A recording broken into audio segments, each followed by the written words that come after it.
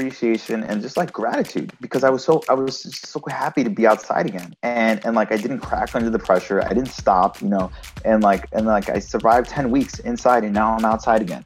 And I had fully appreciated being inside and being on the treadmill and running on the roof.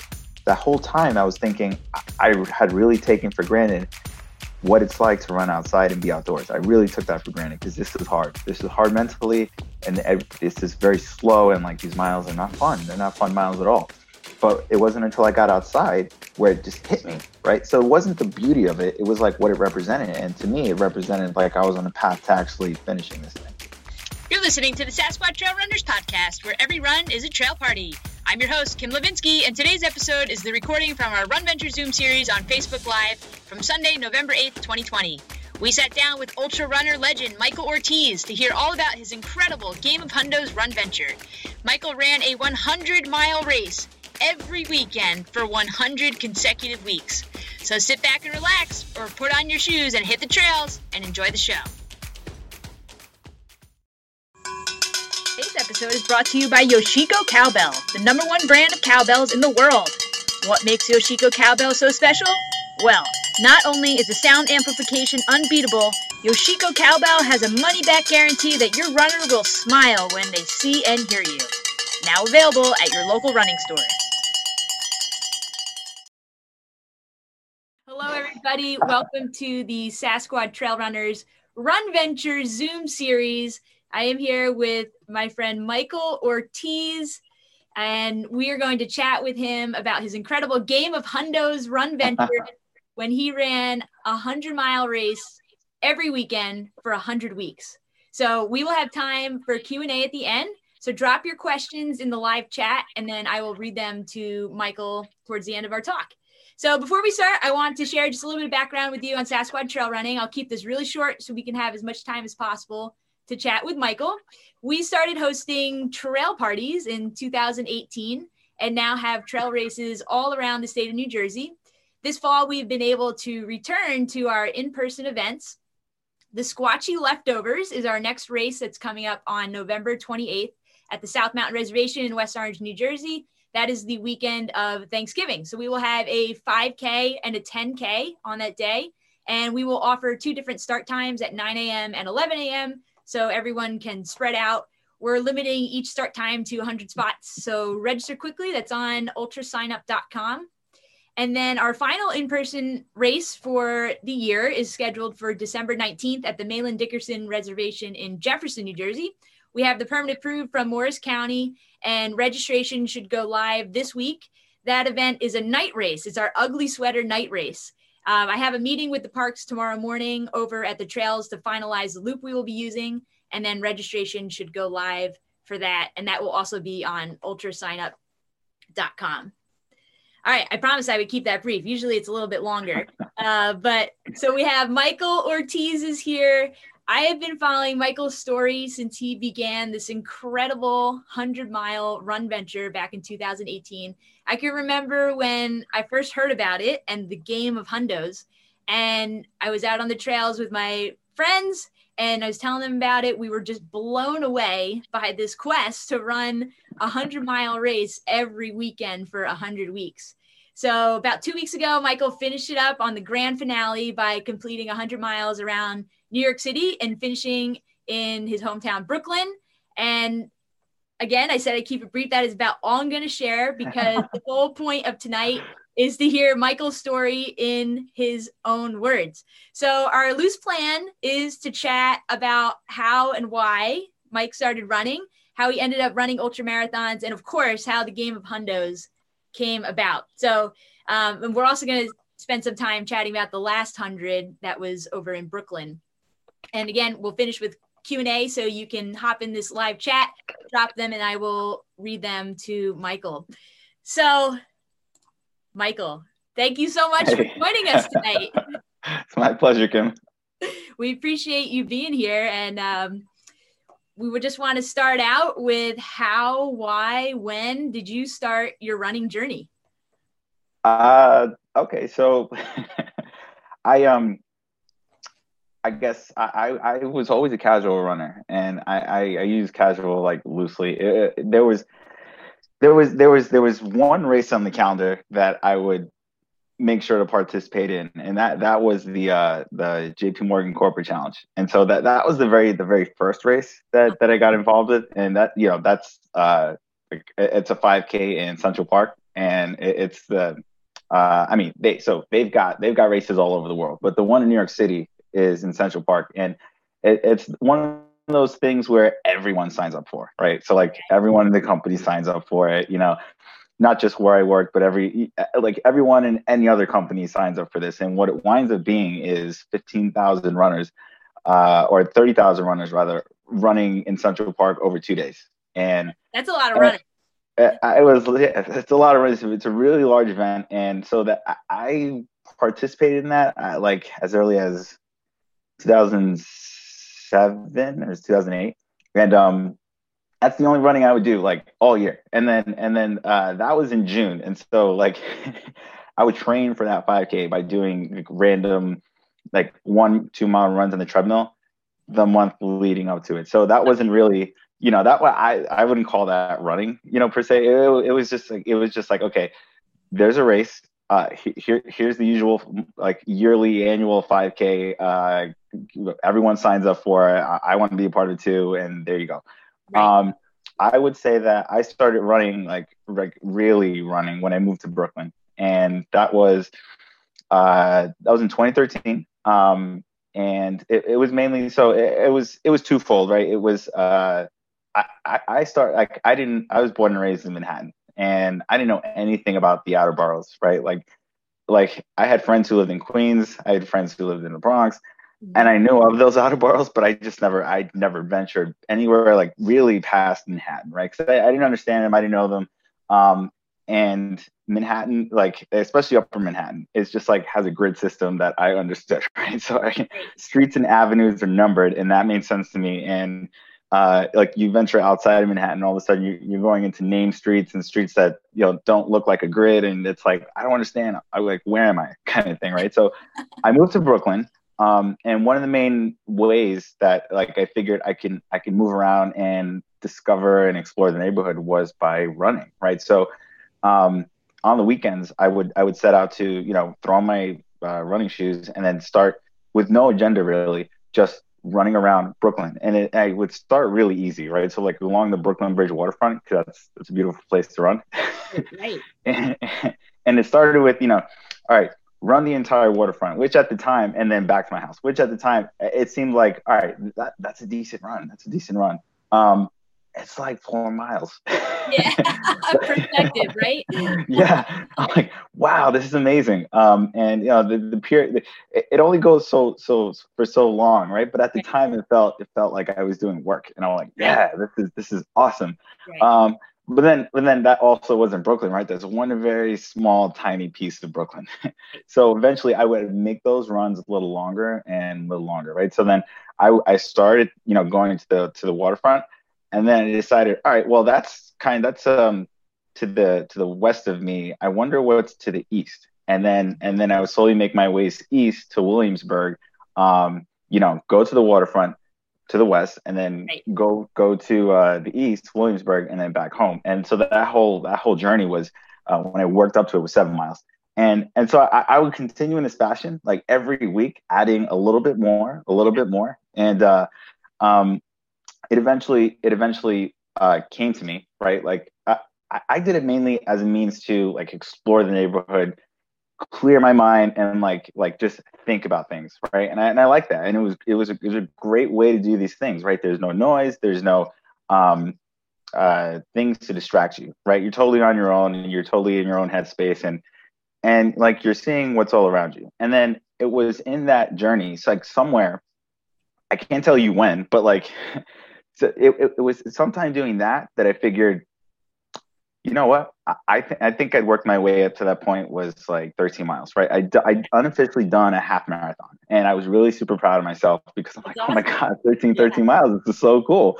Or 13-1. And like, I was super like stoked, and I was really impressed with myself about it. And then it was somewhere in that time period, I'd say, I don't know, closer to towards the end of 2013, where I thought, you know what? I might actually be able to run the marathon. Like it was something I never thought. I kind of threw that idea out of my head a very long time ago. Because you know, I never ran the right way. And I would run for 5 miles, right? And we're talking like 2006, 2007 area. I would run for 5 miles, and then I'd have this pain in the back of my knee, like my IT man, and it always hit like in the 5 mile range. And then I just convinced myself from that point on that I was biomechanically unable to go that distance, right? I just accepted it. I'm like, okay, well, that sucks. I keep having this pain. I don't know why. I'm young and it happens. And like, what's going on? And then I just convinced myself that, okay, maybe you just have to be certain body type, certain weight, height, I don't know, to run like past 5 miles. And that's fine. Like I don't fit that prototype, that physical structure, and that's fine. Like I'm totally okay with that. And then it wasn't until I ran the 13 miles that I realized, wait a minute, I'm past 5 miles. This is cool. This is really cool. And then I thought, all right, maybe I could actually do the marathon. And I'd known that my brother had so he passed in 2012, and he was training for his first marathon. He never got a chance to run it. And then I thought, in doing that running around Brooklyn and, exploring the neighborhood and slowly working my way up to these distances that I thought I never could run, somewhere in that process, the idea came in my mind that I might actually be able to run the marathon. That would be cool, right? And then if I did do it, I should do it for David. And that became the whole motivation. So like after I figured I can run the 13.1, I started training for 26.2. Right. and like everything takes work, right? You have to have a goal. You need the determination. You've got to have some kind of plan, right? And I did that. And so over time, and it wasn't right away. It wasn't 1, 2, 3. I like chosen the marathon that I wanted to run, and it was the New York City Marathon. Unfortunately, it's not as easy as signing up for it. Right. There's a process, and there's like many different ways you can get into it. The easiest way, if you live in New York City or the tri-state area, is to do what's called their 9+1 program, where you sign up for 9 races, sign up, run, and complete those 9 races, and you volunteer for one. Like you take a volunteer shift at any one of their races, and that guarantees you entry, right? So now you can apply for the marathon for the following year. And so it's not a really easy thing, because you have to run those races, volunteer for it the year before to gain entry the year after, right? So you're still waiting at least a year to run that marathon. And so it really time commitment, right? It's a long time. Yeah. So I thought, like I did the math, I worked out the timelines. I'm like, this is crazy. The earliest I could actually run the marathon, if I start now, which was the end of 2013, the earliest I could possibly run it is November 2015. That seems so far away. But so I did it. I was patient with it, and like I'd worked myself up, to that distance. And in 2015 November, I ran it, and that was the best race like that I had ever run. Right, it had meaning to it. It was emotional. Right, crossed the line. It was my marathon PR for a long time. Because I put so much into it, and my legs felt totally broken afterwards. I mean, not totally broken, but like it hurt to walk. and after you finish the New York City Marathon, if you'd ever run it, it's like you have to walk for a long time until you exit the park. So it's not like you cross the line and it's like, okay, bye guys, I'll see you later. You have to walk like a quarter mile just to get to the exit to leave the park. And so I did that. And then I sat on the curb and I just like try to take it all in, right? And then I asked someone to take my photo, just to commemorate it. And that's the photo like that I like to use. I like to refer to when I talk about finishing my first marathon. Yeah. And then to add insult to injury, it doesn't stop there. So I thought like my legs really hurt, right? You put a big effort, when you put a large effort like that, that's going to happen, right? But then I figure, okay, I'm not going to the subway. Like, ouch! It hurts to walk. I'm just grabbing a cab, or an Uber. Right? No, you can't. The streets are so packed with people and runners like leaving the race that you can't simply leave. you can't leave. You can't walk to the subway. The subway's a few blocks away, a few avenue blocks away, which is very long. And Right. and like to even get to a street where there's like cabs or like a corner where you can hail an Uber, that's another at least quarter mile away. And so Right. I remember leaving that just like bit like zombie walking, right? And Right. they give you this poncho, which is a really nice quality poncho. And I'm like, oh my God, this is the worst part of the marathon. It's actually leaving the marathon. But I Those are didn't some care. of I was on yeah, cloud those are nine. some of the greatest pictures online and on the news when they show the runners at the end. They've got like the shuffle.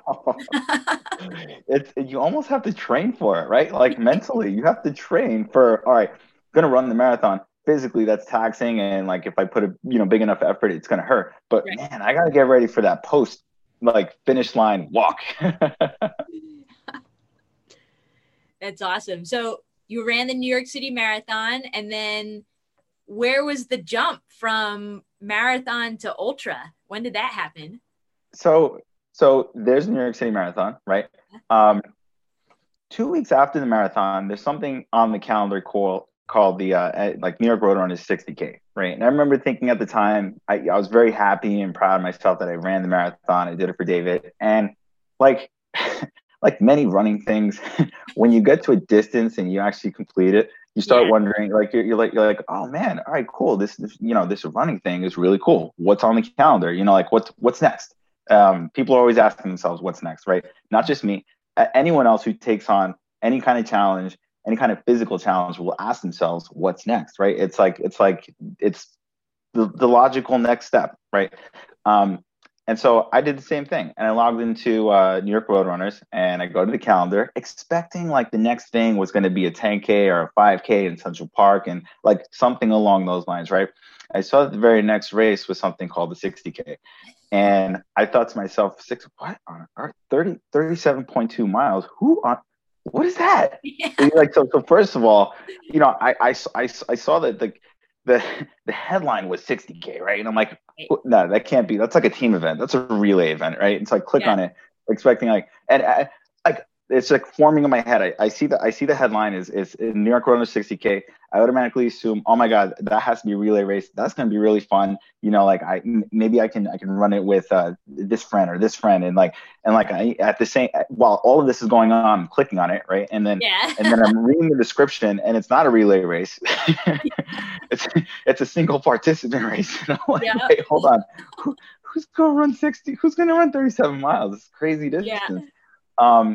And so like it just boggled my mind that existed, right? And so then I thought next thing was, all right, well, that's actually a single participant race. Where is it?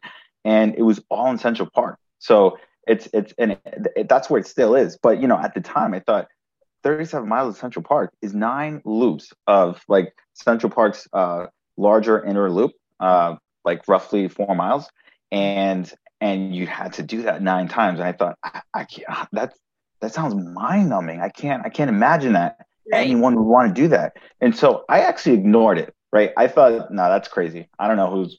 Not for me. Not for me. Like if it was 37 miles where you started on one end of the island and then you made your ways to another end of a different island, that's a destination type thing. It's a journey, and I'm like, I would rather do that. And then I'm like, no, I'm not doing loops. Like the one thing I will not do is loops of Central Park. One loop is enough. Harlem Hill crushes you, right? And put everything in perspective. Harlem Hill is like a tiny little thing. Right. Right. But like when you're first training and you're first racing and you're signing up for these races and you're running them, you hit Harlem Hill in Central Park, it feels like a mountain. And I thought, I'm not running that thing 9 times. That's insanity. But it nags at you, right? And it wasn't long. It wasn't like I thought about it for the week, and like the next day I was like, oh, I'm curious. No, it was like literally half hour later. So I closed the browser. I click. I'm like, no, not for me.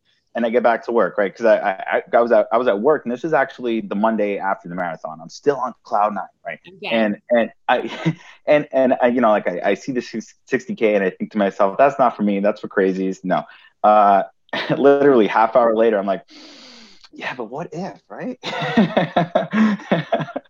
And then I started like researching it more and then reading race reports of people who actually did it. And for the people who completed it and wrote about it and posted it online, it sounded like like a battle, like a Right. journey, like such a learning experience. It sounded something like that was really, really big. So like, put the marathon here, and their version of this account was like up here. And I'm like, oh my God, I don't know if I can do that. Right. That sounds no, how my this person had such a difficult time and they look faster than me already. Like, I don't know if I want to do that. And then I kept thinking about it. It didn't leave my mind, and I finally signed up for it. So I thought, okay, I'm going to do this thing, right? I have to do this. Right. I signed up for it. It was 2 weeks after the marathon, and I was scared. I was terrified. Yeah. I remember thinking at the time, like, this is, yeah. And then I started looking up, in like reading those race reports, I found terms like ultra running, ultra marathons, ultra runners, and I thought, wow, I didn't know that world existed. And I'm like, that's really intriguing that people would want to run those distances. I thought the marathon was the top. Like I thought that was it. You reached that level and you did it. And that wasn't the case. And so I'm really nervous, right? Because I didn't fit any of the stereotypical shape of a runner, right? In my mind, wasn't like my body type. And I'm thinking, man, but I don't know if I can do it. Like, again, that question of like whether or not I was biomechanically able to do this, right, stuck out, right? Because the person who wrote the race report, they have photos and, like during the race, like post race, and I'm looking at that person's physical appearance. Like they have the body of a runner. Then they're saying how difficult this is. And I'm like, and what am I putting getting myself into? right. And I was scared. And I thought, like, I don't know anyone who had run at that point. I didn't know anyone who ran an ultra marathon. No one in my family, certainly, who had run these distances before. And I thought, but what if I did this? I'd be the first one, like in my family to run this type of distance, right? Like that would be cool. And I stressed over it, and I did more research on ultra marathons for a 37-mile race than you could possibly believe. Different scenarios. No, seriously, like I had a spreadsheet and everything. Oh, like yeah. Calorie intake, like, pace charts on base case, bull case, bear case scenario, like, worst case scenario, like all this stuff. And I'm like, no, we're going to slam this thing. We're going to get it. And, and I did so much research on that one race, right? In retrospect, it's 37 miles. Right. We're going to get this thing. And I had drop bags like you wouldn't believe, and like Gatorade. So I felt my main fuel source, because I knew nothing about proper fueling, like nothing at all. The one thing that I took away from researching ultra running, right, in general, the one takeaway that I took that was consistent throughout is that there is no consistency in it. So everyone's race reports were totally different. Yeah. Everyone had a different plan on nutrition, a different plan on pace execution, a different plan on like how you're to approach the hills and like how, when you're supposed to save your legs for running faster. Everyone had a different approach. But the end result was success. And I was so confused because I'm like, I don't understand. This person is saying, take electrolytes, I don't know, like an electrolyte pill once every hour. And this next person is saying, no, you have to be more aggressive and upfront about that and take like 3 before this. And I'm like, I don't understand. This is so confusing. Yeah. What do I do? Right. And I didn't even know what an electrolyte pill was. So, I didn't know what it was. And so like, I relied on Gatorade. So I'm like, that's what athletes drink, is Gatorade. Right. And then it came the day before the race, and I had, my drop bags and like lots of drop bags, a change of shoes, like everything, right? And I was ready the night before. I write this post on, like, oh my God, here it is. This is my first foray into ultra running. Fingers crossed, like I actually make it. And the Saturday came. It was freezing cold because it was 2 weeks after the marathon, and like for some reason it was just like really, really cold. And every single time I've run that race from that point on, it's been really cold. When in reality, it's mid-November, right? But so then the morning of it comes, and this is still in New York City. The New York Roadrunners headquarters was on Fifth Avenue, and I go to Fifth Avenue to pick up the bib, and like the race shirt. And the one thing I noticed was you didn't have these large crowds that you usually do for the 5Ks, the 10Ks, and the marathons, right? Like at all. there was maybe like 140 people total. And I wasn't used to that. I was used to these large events where you had hundreds and or thousands of people running these races, right? Right. I expected there's going to be like corrals, like there normally is, like A, B, C, D, E, F, G. Like, Right. you know, people are going to be lined up and people are going to be running this crazy 9 laps of Central Park. That wasn't the case at all. It was like 100, 130, 140 people. I'm looking around like, did I have the wrong date? Like, where is everyone? I don't understand. And I didn't understand then. I know it now. Like it's as you increase in distance, you have that's just the fewer number of people will sign up for those distances. I get Right. that now. I didn't get it then. I'm like, no, you put New York Roadrunner brand on a race, and like thousands of people will show, hands down. Right. That's not the case. So I start running, and the one thing that stuck in my mind was like, temper your pace. Don't run fast. Don't run fast, right? I'm like 10-minute pace, 10-minute pace. That's one thing stuck in my mind. Of course, if you're not used to running a 10 or 11-minute pace, right? Like you're not accustomed to it because in your training, all you ever known was like running fast. Sure. I ran 10 minutes for the first mile. And then I like, you know, that competitive streak comes on because there are other runners in the race. And I thought, wait, no, that person's running fast. I'm gonna run fast too. And so, like, you know, 10 minutes became 9, became 8, and I didn't even realize it. I'm just chasing the next person. Right. When you're not supposed to be running another person's race in ultra running, you have to run your own race, go at your own pace. And I'm chasing, right? So now I don't know why, but I'm chasing, and I get through 2 laps, or maybe like 3 laps. Everything felt great, and I'm like, and like all the preparation I did, all the pace calculations, and like that Excel sheet that had all this stuff on it just went out the window because I forgot it all. I'm following that guy. He knows what he's doing. He's having a great time. And then when it started lap 4, he went off. He continued at his pace that he's used to, and my legs were killing me. And I thought, oh my God, I've got 6 more laps of this. What am I doing? It was a long day, to say the least. But I eventually crossed the line. And you finish it. And to put this in perspective, this is only 5 years ago, right? You said 2015. Yeah. And only 3 years from the start of the game of Hundos. It was, yes. Okay. Yeah. All right. So those 3 years go by. Where do we jump into 100-mile races?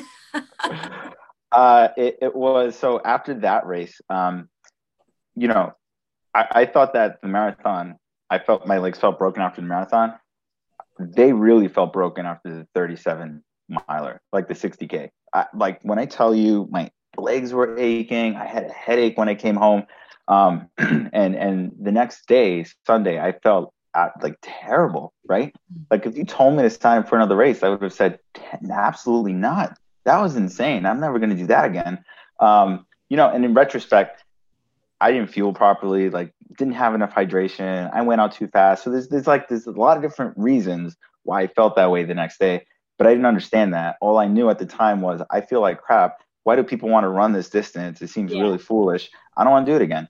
And then it doesn't take long before, you know, gears start moving in your head, because we have short memories, right? Like we're emotional animals, right? Human beings are, and we have short memories, whether selectively or not.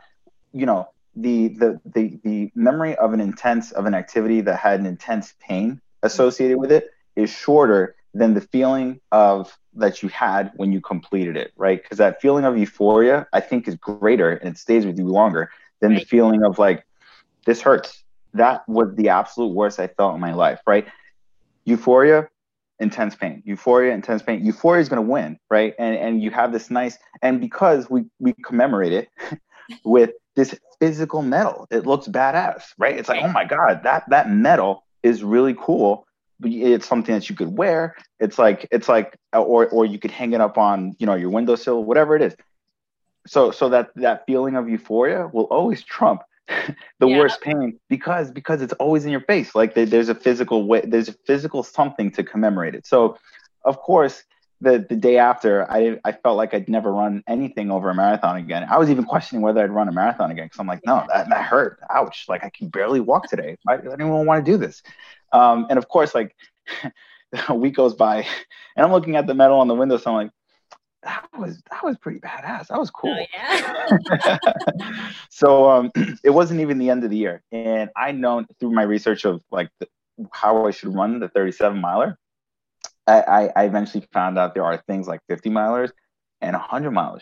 And I looked at the 100 at the time. I looked at the 100 miler as something that was way beyond my comprehension. I couldn't understand people staying awake through the night, breaking night, and like continuing to the next day. Couldn't understand it. Had no way to like associate with it, and like relate. I couldn't. It was just like it was above and beyond. And I read accounts of people hallucinating, and that scares me because I don't like to hallucinate. I don't want to hallucinate, especially when I'm by myself in the middle of like a dark towpath, right? So like or woods. I don't want to do that. I don't want to do that. But I was curious what was above the 37. Right. And I knew it was 50 milers. So the first thing I did after I had that week of, telling myself I'm never going to run these distances again, they hurt too much, was go back online and check out, okay, well, the next step is a 50 miler. Where's the next 50? And I was hoping, like expecting actually, for there to be a 50 miler in New York. Right. New York tri-state area, like where I live. Right. And at the time there wasn't. The closest 50 miler was in a place called Lockport, and that I'd never heard of, never been to, Lockport, New York. And it was the Beast of Burden 50 miler, right? They also have 100, but no way I was going to do that. Right. But I saw the 50 miler as something that was possible. And the next date for it was in January. And I thought, which was a month away at the time, it was a month away. And I thought, okay.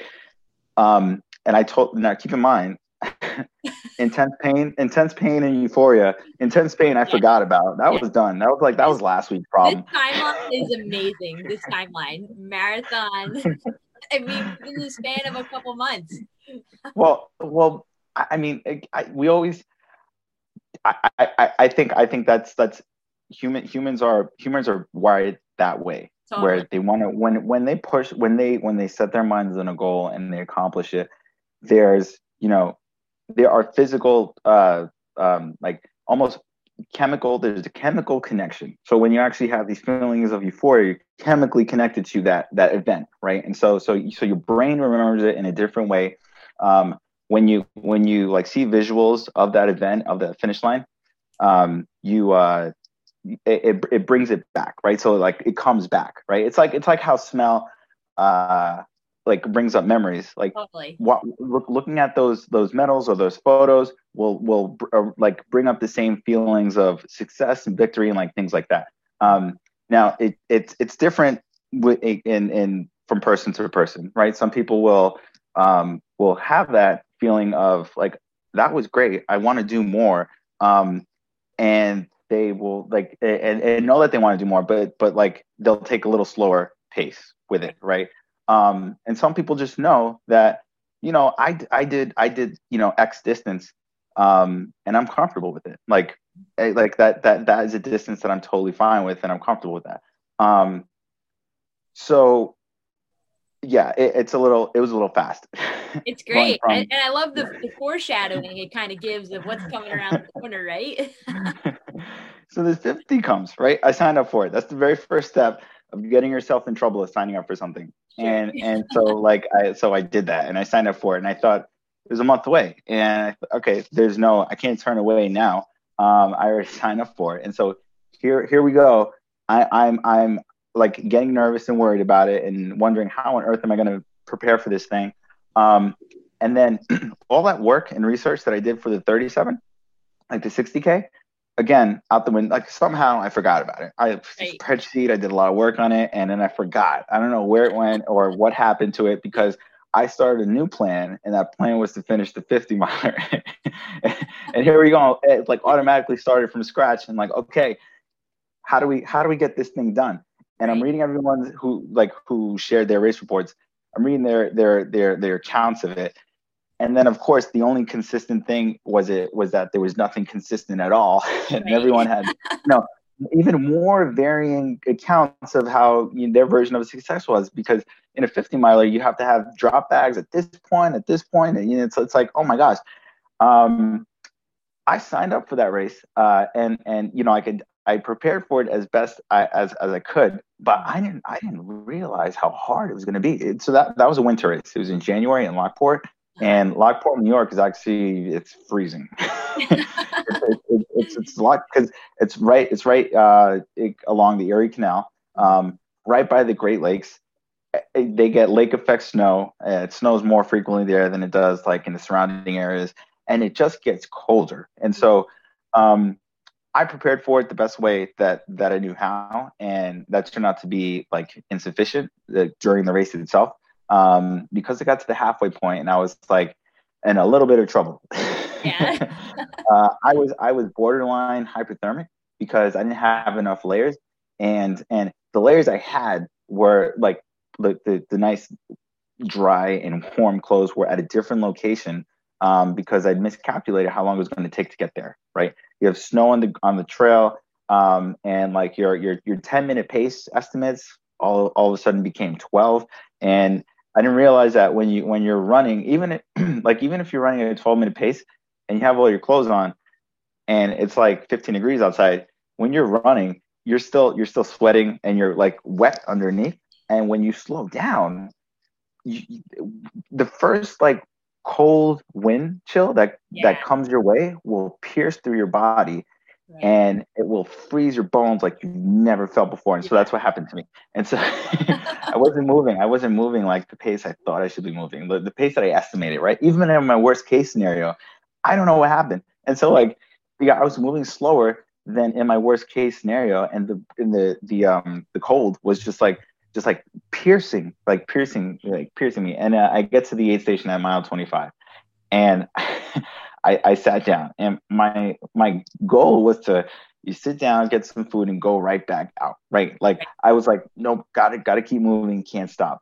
But I was in a dangerous position because I was still wet from the sweat. But now I'm in a tent that's very warm, and they've got these heaters, like these torch heaters, that are very comfortable, and it's 70 degrees like in the tent, right? But it's 15 degrees outside, and I'm still wet from sweat, right? So like, what I don't realize is that the minute I go outside, and if I continue running at like not the pace that I wanted to, I'm going to be in very big trouble, right? I didn't know that. I didn't realize all that, and I'm like, all right, good to go. And I'm like getting up to get back outside, and this guy stops me, right? He's one of the volunteers. He's like,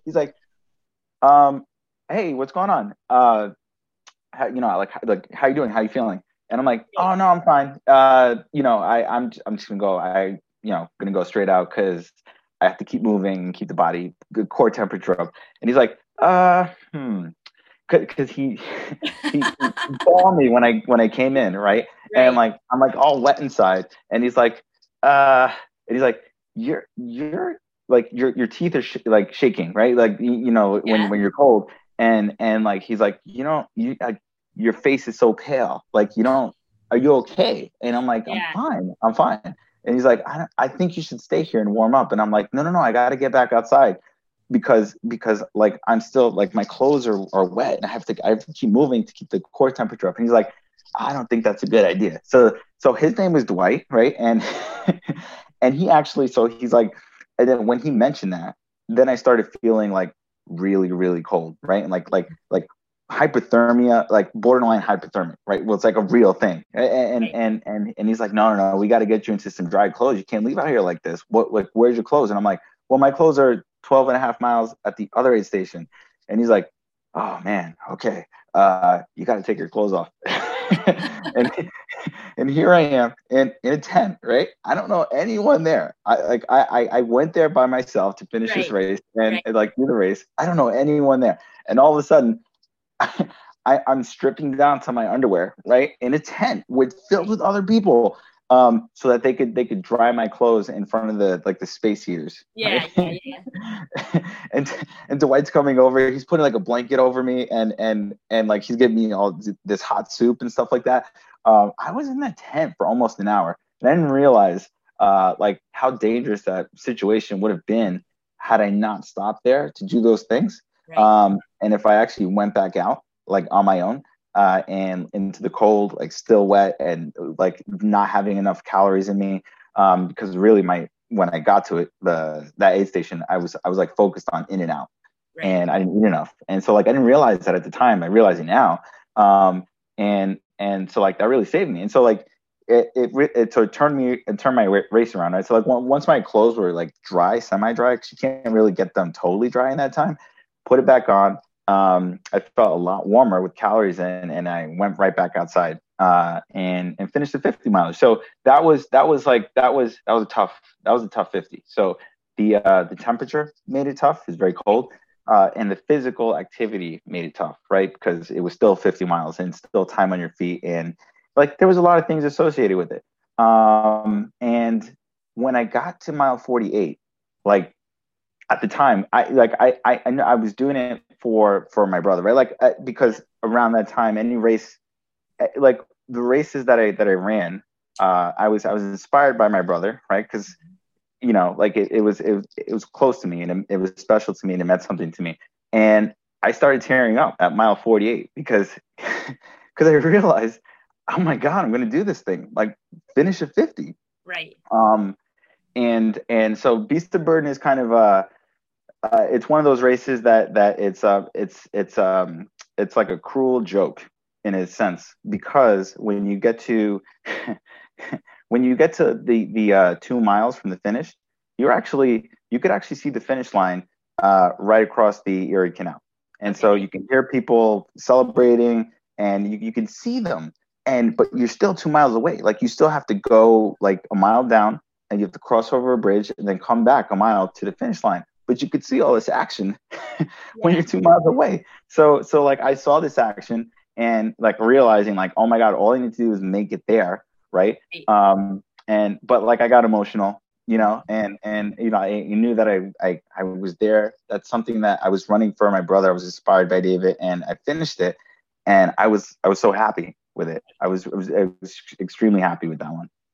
This is awesome. I love how it's so fresh still. I mean, it feels like you ran the race last weekend with all the details. So, and it is, I think getting this backstory is important because it really sets the stage for, first of all, again, this was only a few years ago. This is only a couple years before you started the Game of Hundos. So, it really is like an origin story, but let's jump into the Game of Hundos, because I want to make sure we have, plenty of time to chat about it.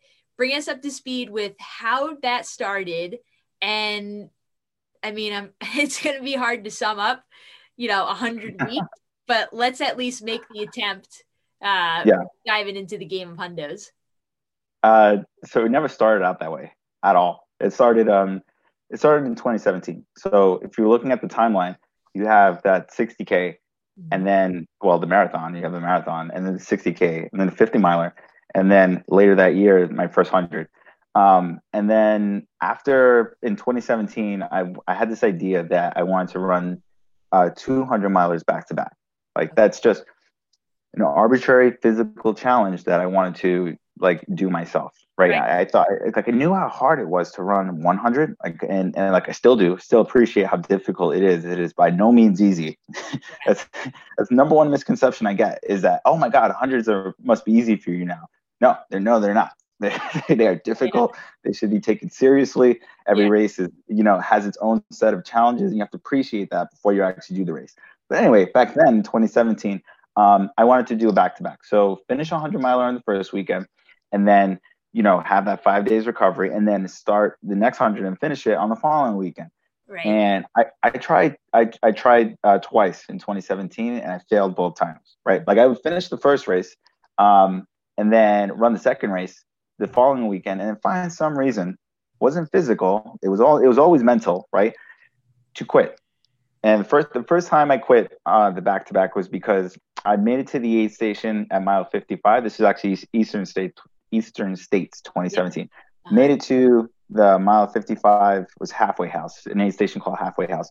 And I had 5 minutes to get out of that aid station. And I'd already known that getting up to that aid station, I was struggling with sleep. Like I was falling sleepwalking, and I was just having a hard struggling to stay awake. And it wasn't even that late. It was 11 p.m. But I got to halfway house, and I thought like the volunteers are already asking me, hey, you got to make a decision. Are you going, or are you calling it? And I thought like, and I'm getting like stressed out, right? Like, oh my God, well, I got all these things I still have to do. I have to go to my drop bag. I have to get food. I'm like, and then I'm thinking irrationally, right? Like I started thinking, if I get on the trail and I make my way to the next aid station and I don't make it by that aid station's cutoff time, whatever it was, I don't remember what it was. If I don't do that, then will they pack up their bags and leave and potentially leave me stranded out there? Like, so that's what my mind was at the time. And, right. And I felt like I can't take that risk. Can't be stranded out there. I have no cell phone reception. There's no signal. There's nothing. Like I'd be on my own. I'd be in trouble. And so I took that easy out, right? Like I was like, I have to call it. Like, and the biggest regret, it wasn't physical. The biggest regret was, of course they drive you back to the start finish area. I get in my car, change my clothes, and then take a nap, right? Wake up 4 hours later. And then I start like, you just start regretting the decision that you just made, right? Because like, well, no, I'm fine physically. Why didn't I just push on, right? And so that regret was there. It was like, and so then I thought, I got to try it again. Like I want to try this again. And it didn't happen right away because it takes running hundreds. It's a logistical challenge. So even then it was a logistical challenge. It has to work with my work schedule, like the race itself. Yeah. I have to like the time constraints for the race have to be such that I could make it there, right, leaving on a Friday evening from Manhattan and then make it back to work Monday morning without being late. Right. And so like those constraints, like they're not very easy to come up with. So the first time I tried the back-to-back was in August, and the second time I had the opportunity to try it again was in December. So like this is months away, right? And so it wasn't because like I was just like dragging my feet. I had to find the right opportunity, right? And so it happened again, and like I finished the first race and I DNF'd the second race, and it was like so frustrating because it was another situation of that, right? Except in that instance, I started getting cold in the overnight. And I didn't want to, like, I started creating excuses, right? Like, oh my God, what if I like freeze? What if I go back out and I freeze, right? That would suck. And then I had plenty of time, and I thought, man, I can't take that chance. I'm like, yeah. What chance? I didn't even try, right? Like I didn't even try to go back out there and like give it a good effort. Like I automatically thought like, oh my God, I'm gonna freeze. That's it. Yeah. Can't do it. And then I regretted it, right? Like I was like, oh man, the next day I'm like, why did I do that again? So that was in 2017, tried twice and I failed twice. And then in 2018, I thought, okay, I want to do it again. Like this is this goal that I had that I wanted to finish, but like, it's the same deal. It's logistically, it's hard to find. It's challenging, I should say. It's challenging to find races, especially hundreds, that are back to back where you could actually schedule it that works with your life schedule, your work schedule, like everything else, right? And so that opportunity came about in November 2018, and the first race was the Chattanooga 100, mm-hmm. And that was like, man, that race, it rained for like more than a day, over a day of that time. It was a mud fest, and it was awful. Yeah. And it had so much climb to it. And like a genius, I wore road shoes because why wear trail shoes to a trail race, right? Like, and so the experience itself was very challenging, but I crossed the line. And then I saw that the next weekend was a race that I could get to that actually worked in my schedule. And I thought to myself, oh my God, this is the time to execute. I got to do it. Like I want to try it again. And the next weekend was Daytona 100. And I'm familiar with that race. I'd run it already 2 years, like in a row. And I thought, all right, I already got Chattanooga. Daytona 100 is a race whose execution I'm familiar with. I've done it 2 years in a row, and I'm very confident that I could finish this one. And so I ran it, right? And I start running, and somewhere in the first mile, I run into my friend Kevin Sass, right? And And like we start right, he's a much faster runner than I am. But I thought hadn't seen him in a long time. And like I told him up front, like, hey man, you're much faster than I am. And this is my second week, like running. This is my second 100 in a back-to-back attempt. Don't let me hold you back. If you feel fast for whatever reason, go. Like, honestly, I won't take offense to it. Just like run your own race, but it's great to talk to you and catch up. Right. And he knew that, he understood, and he's like, all right, great. Like we'll just run for as long as we can, and then I'll take off when I take off. And it's like, oh, awesome. And so they were running and we're talking. A mile goes by, 2 miles, 10 miles go by, 20 miles go by. We're still together, right? We're running at a 10 minute pace. Wow. And I didn't expect that I'd be doing that, but that's what we're doing. And then 30 miles go by, 40 miles. And then we kind of make it like, all right, let's see if we can get to the halfway point. Let's, like in 10 hours. So we just, our goal was, all right, let's see if we get to the halfway point in 10 hours. And Kevin is saying, I'll probably have to take off then. And I'm like, totally fine, man. Right. I won't take offense. Like I love this conversation that we're having, but I know you got to run. You're a lot faster. I know you got to run your race. Just go when you need to. We get to the halfway point in 10 hours and 15 minutes. Right. So 30, pretty much on target, but I felt fine. And I love the conversation. Right. And again, so this will be like a central theme. This is what I love about the sport is that you create these friendships. You have these conversations, you get these different worldviews, right? This is all part of ultra running that you not, I wouldn't say you only get it in the sport. It's a big benefit of like participating in the sport is that you have the opportunity to do those things. So, but back to the story, we start running 60 miles, 70 miles. I'm getting a little tired, right? Like mile 75 area. And I start doing like the sleepwalking thing, right? And I thought Kevin was out. I thought at that point, once it started hitting, I thought he's going to go because we hit mile 75 in 16 hours. And I started doing like one of these things like, oh man, this is like, I'm having a tough time staying awake.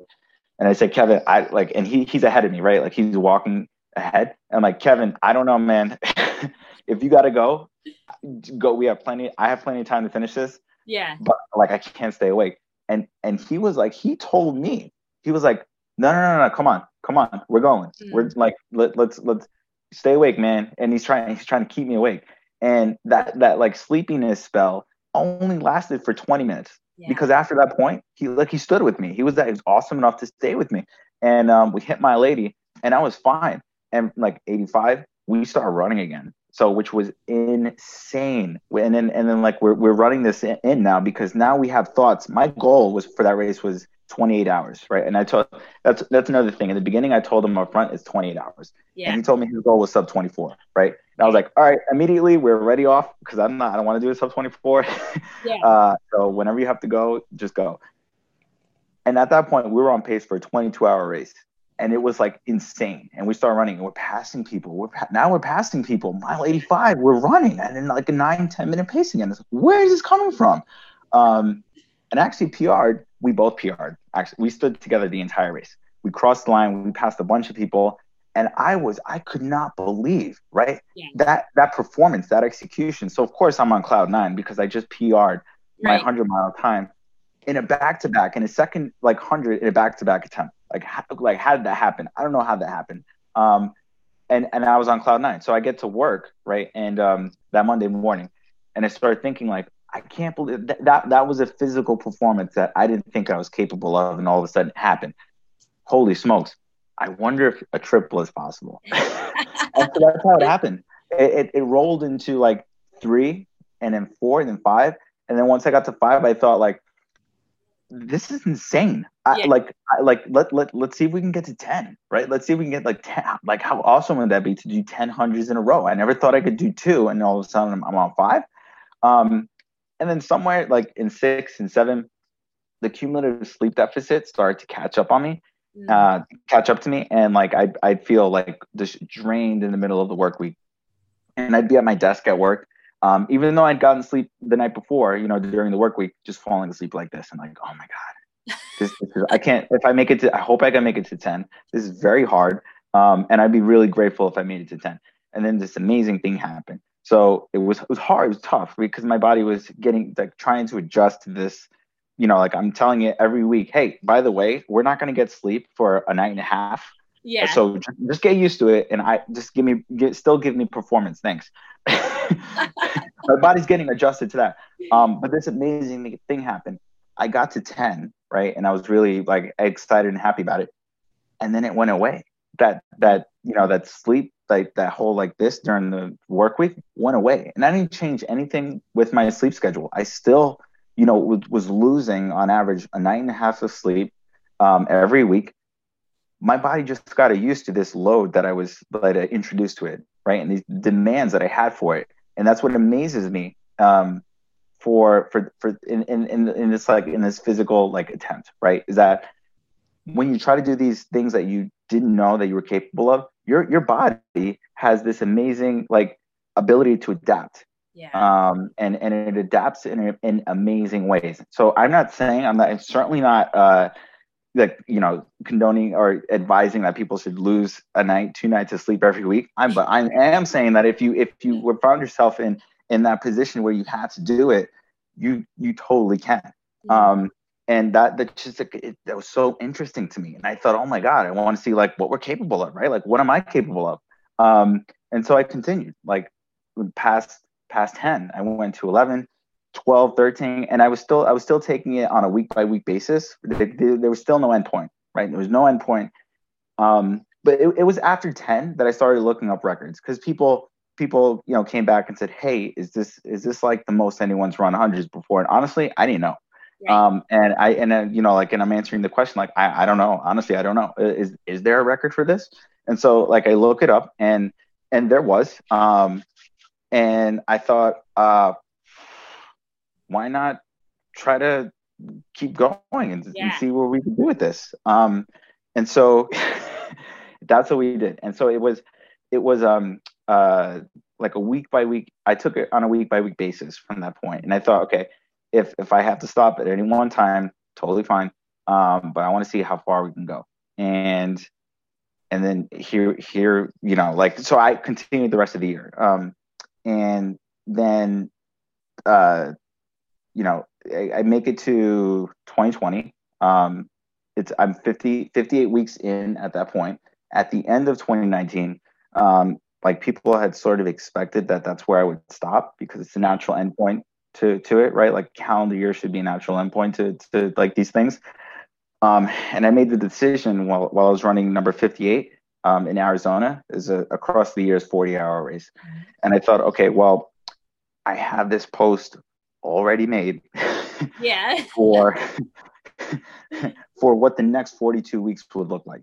All of the races like that would be in that, because I'd done the work. It took weeks, but I had done the work for what races like would be the next 42. But I was waiting for the end of like across the years before I made that decision, because I wanted to see where like my headspace was. I wanted to see if I finished 2019, did I still have the same feelings for the project that I did when I started. So I didn't want to commit to something if I didn't have those feelings anymore, right? Because who knows? Like I might have crossed the finish line and thought, I'm done. Right. I'm done. Like, all right, whew, I'm glad I didn't post that last week. But I finished the race, and I thought, I'm never gonna have a chance. I'm not gonna have this opportunity in life to take off, like to commit. I shouldn't say take off, to commit this much time to a project like this. And who knows if I will still have the same success factors, right? Like if I'll still have the same physical capacity. Like things have lined up in such a way where it's unbelievable to me. And so I got to give it a good effort, right? And so I hit post. It was already written. Like I had this stuff written like a week in advance, and it was like a yay or nay, right? Like, all right, finish the race. How do you feel? You feel great? You want to do it? Good. Post it. Yeah. And so that's what I did. And it was like at that point, I'd already committed myself, right? Because once it's out there, like for 42 more, it's out there, right? I can't go back on it. And so, well, I mean, you can, but I don't want to do that. So it was out there, 42, and I'm like, well, let's do it. Got to do it, right? And so my goal at that point, at the start of or end of 21 or start of 2020, however you want to look at it, was 100 hundreds, and it was official. I made it official. I put it out there. We were a go, right? 3 months into the year, Yeah, we know We're what's at coming. 69. We're at 69. Things are going great. Like I running the races, I'm finishing the races, and I had these sub goals, right? To like I at that point I had gotten confident in my execution where I thought, all right, let's do the 100 and 100, but let's also let's also take care of other things like 50 states, right? I wanted to do 50 states because at that point I had a fair bit of states completed, and I thought, well, let's try to get the rest. And I wanted to open it up to other countries because I thought, how amazing would that be, right? Like I want to see if we can do this. And so like I had these sub goals, and I worked it into the schedule, and like had all the flights, all the hotels, all the rental cars, all the race registrations, everything taken care of in advance. And that took weeks alone. That took weeks. Week 69 comes, and New York City gets locked down, like shut down and locked down. And I'm like, oh my God, what's going on? You know, like we had already been hearing about the pandemic. We known about it in China. People didn't realize, or like the media effect of it was such that people didn't expect it to jump the way that it did and come into the U.S. as quickly and like as vicious as it did, right? And of course it did. And New York City was, why not, right? The number one hotspot. So New York City gets shut down, and it's like races are getting canceled left and right, right? Not just the race that I had for that immediate weekend. Races all across my calendar were getting canceled, you know, as far as August and September. And I was just like, it was so demoralizing to receive all of these emails from the race directors and race organizations and say, sorry, we have to cancel, postpone, defer, or, you know, like change the date on this, or no longer can hold this race. And I'm like, how do I handle that, right? And so it wasn't just the race registration like that I had to take care of. It was the flight cancellations, the hotel cancellations. For the most part, they were fine with refunds or like credits. Others didn't cater to that. They're like, well, our policy is if you don't go, if you don't make it, like that's it. And I'm like, so I had to eat some costs, you know, associated with that, and that's fine. That's just the risk that comes along with it. I didn't like it, but like that's the risk. And I was sad that this thing was happening. Right. I was sad for our country, of the world, that this thing was happening. I was sad for myself because I worked so hard, a year and a half to get to that point, and all of a sudden, an event that you can't possibly predict happens, like a 100-year flood, and it literally was a 100-year flood, except it's a 100-year pandemic, and it's happening now. I'm like, why now? Why are you happening now? Right. Can't you happen 6 months from now? Like, come on. But it happened, and I thought like I quit. In my mind, I quit, and I didn't know. I struggled for maybe like a week and a half on what the right thing to do was, because I'm like thinking I could salvage this. What's the best way to salvage this? And I'm like, all right, well, what if we modified the course and started running in the city? Like, and my first thought was across Manhattan Bridge, back and forth 50 times, right? Because that'll get you to 100 miles. And then I thought, like, is that the right thing to do, though?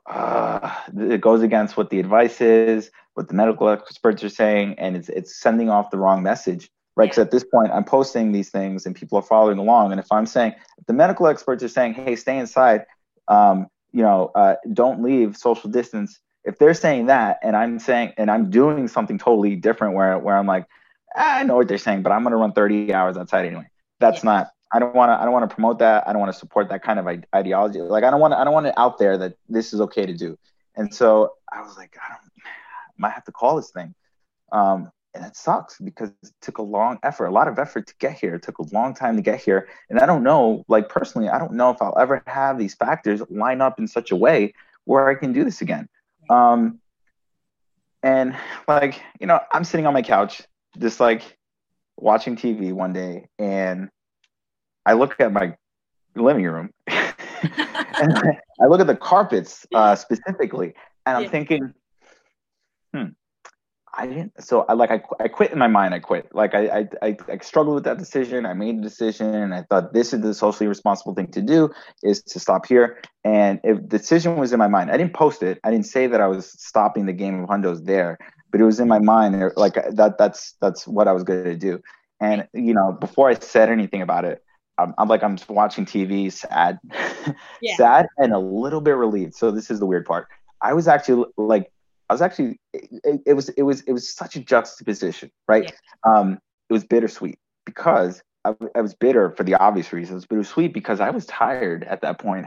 Yeah. Like my body could use the rest. No, seriously, I was like, yeah, I'm 68 weeks into a project takes a huge physical toll, and here I have a get out of jail free card that I could use and not get penalized for it. No one's going to fault me for stopping the game of hundos because of a pandemic, right? Because I'm actually locked in my home, right? Not locked, like no one's forcing me to stay there, but like that's the guidance. And I thought this is a get out of jail free card, and maybe, who knows, maybe it's supposed to happen this way. Before I get hurt, before I get injured, this is how it should stop. So it was this bittersweet, but I'm sitting on the couch and I'm like, I didn't work so hard to get here just to stop here. And I started looking around the living room, and I'm like, I'm just curious what is the perimeter of my carpets, right? I break out this tape measure, and I start measuring, and Netflix is playing in the background, and then I'm like, okay, well, 40 feet. All right, so this is 40 feet. I'm just curious, like how many turns would it be for 1 mile? Just like 1 mile, right? It turned out to be 138. And like, it's a lot. That's a lot of turns on this carpet. I'm like, and I'm like kind of half talking myself out of it. Like, it's going to be a lot of pressure on my knees. And like, how frequently do I have to rotate so that I could save my knees, right? And I'm like, that's 138 rotations for 1 mile. I don't, but how many for 100 miles? So I did all the math, right? And it's like 13,800 turns of this word. and you already know that if you have the personality type to do this, like to train and run for 100 miles, right? To push yourself to go those, and you already have this idea to run around your living room carpet, you're gonna run around your living room carpet. There was no turning back. Once the thought was in there, all I had to do was like, all right, what's the track gonna be? How do I minimize the effect of noise from my downstairs neighbors? How do I live stream this? Because that was a big component too. Because I wanted to make sure that if I did something like this, I need accountability. One, I need to have it recorded. Like it needs to be documented somehow. Because the last thing I want to do is say that I did this thing, right? And like people have doubt, right? But I also wanted accountability for myself. Like if I'm running around my living room carpet, like I want to make sure that I get it done. So if people are watching and they're encouraging me and giving me support, virtually, that they're also witnessing this thing so that I don't quit. Right. Because if I make I didn't want to quit or have it again, like have this easy out. So I figured out the technology part was actually a lot trickier than I thought it was going to be. That took a long time, and I had some blips, like trying to figure out how to wire this thing the way that I wanted to and how to broadcast it on a continuous basis, how I wanted to do that. And I had a continuous broadcast for 2.5 days. And it worked. But it was not the easiest thing to figure out. But anyway, it worked, and the whole run itself took 60 hours. Very tedious. I wouldn't do it again. I wouldn't advise it. I don't advise people to do it. I would never do it again. But it had to be done for the project to continue. And then during that time, like I'm running around my living room, I had also ordered a treadmill from Amazon, and I figured, okay, this living room thing is nuts. I could only do it one time. I'm going to have to continue the rest with the treadmill. And I honestly thought at the time, didn't know how long the pandemic was going to last. I thought I was going to finish the game of hundos on a treadmill. I'm like, worst case scenario, if we're locked up here for however long, I'm gonna have to do the rest of this project on this treadmill, which sucks, but hey, that's what it is. Um, and then there was also relief in that because I thought that a treadmill 100 is going to be the easiest 100 that you ever do, right? Because all you have to do is keep up with a moving belt. That's Right. all you have to do. You're in the comfort of your own home. You have all the Netflix and all the like TV shows and movies that you could ever watch. You're in a climate controlled environment. You have access to a fridge. You can get food anytime. You can order out. You have a nice warm bathroom to use. You can take a shower if you wanted to. There's a comfortable bed. For all those reasons, I thought that this is going to be a really, really easy thing to do. And it turned out to be one of the hardest things that I ever did. Mentally, I just, after 10 miles on the treadmill, I'm like, why? What did I get myself into? So the indoor series, well, we'll call it maybe Brooklyn series, that went on for how many weeks until you were able to transition back out to actual events or, self-supported hundreds? So I did 10 weeks of indoor hundreds, and I mixed them up in a variety of ways. And then on week 11, I went outside to run around my block for 400 turns. And then like around that time, that was Memorial Day weekend, and phase one of lockdown or I should say the opposite of lockdown, like the New York City economy reopening. Phase one was that weekend, and then I decided, okay, well, this is a good opportunity to venture out, right? And so races were still not on at that point. Mm-hmm. They had a bunch of virtual races, of course, but like real physical races where you're in person, they, for the foreseeable future, not going down.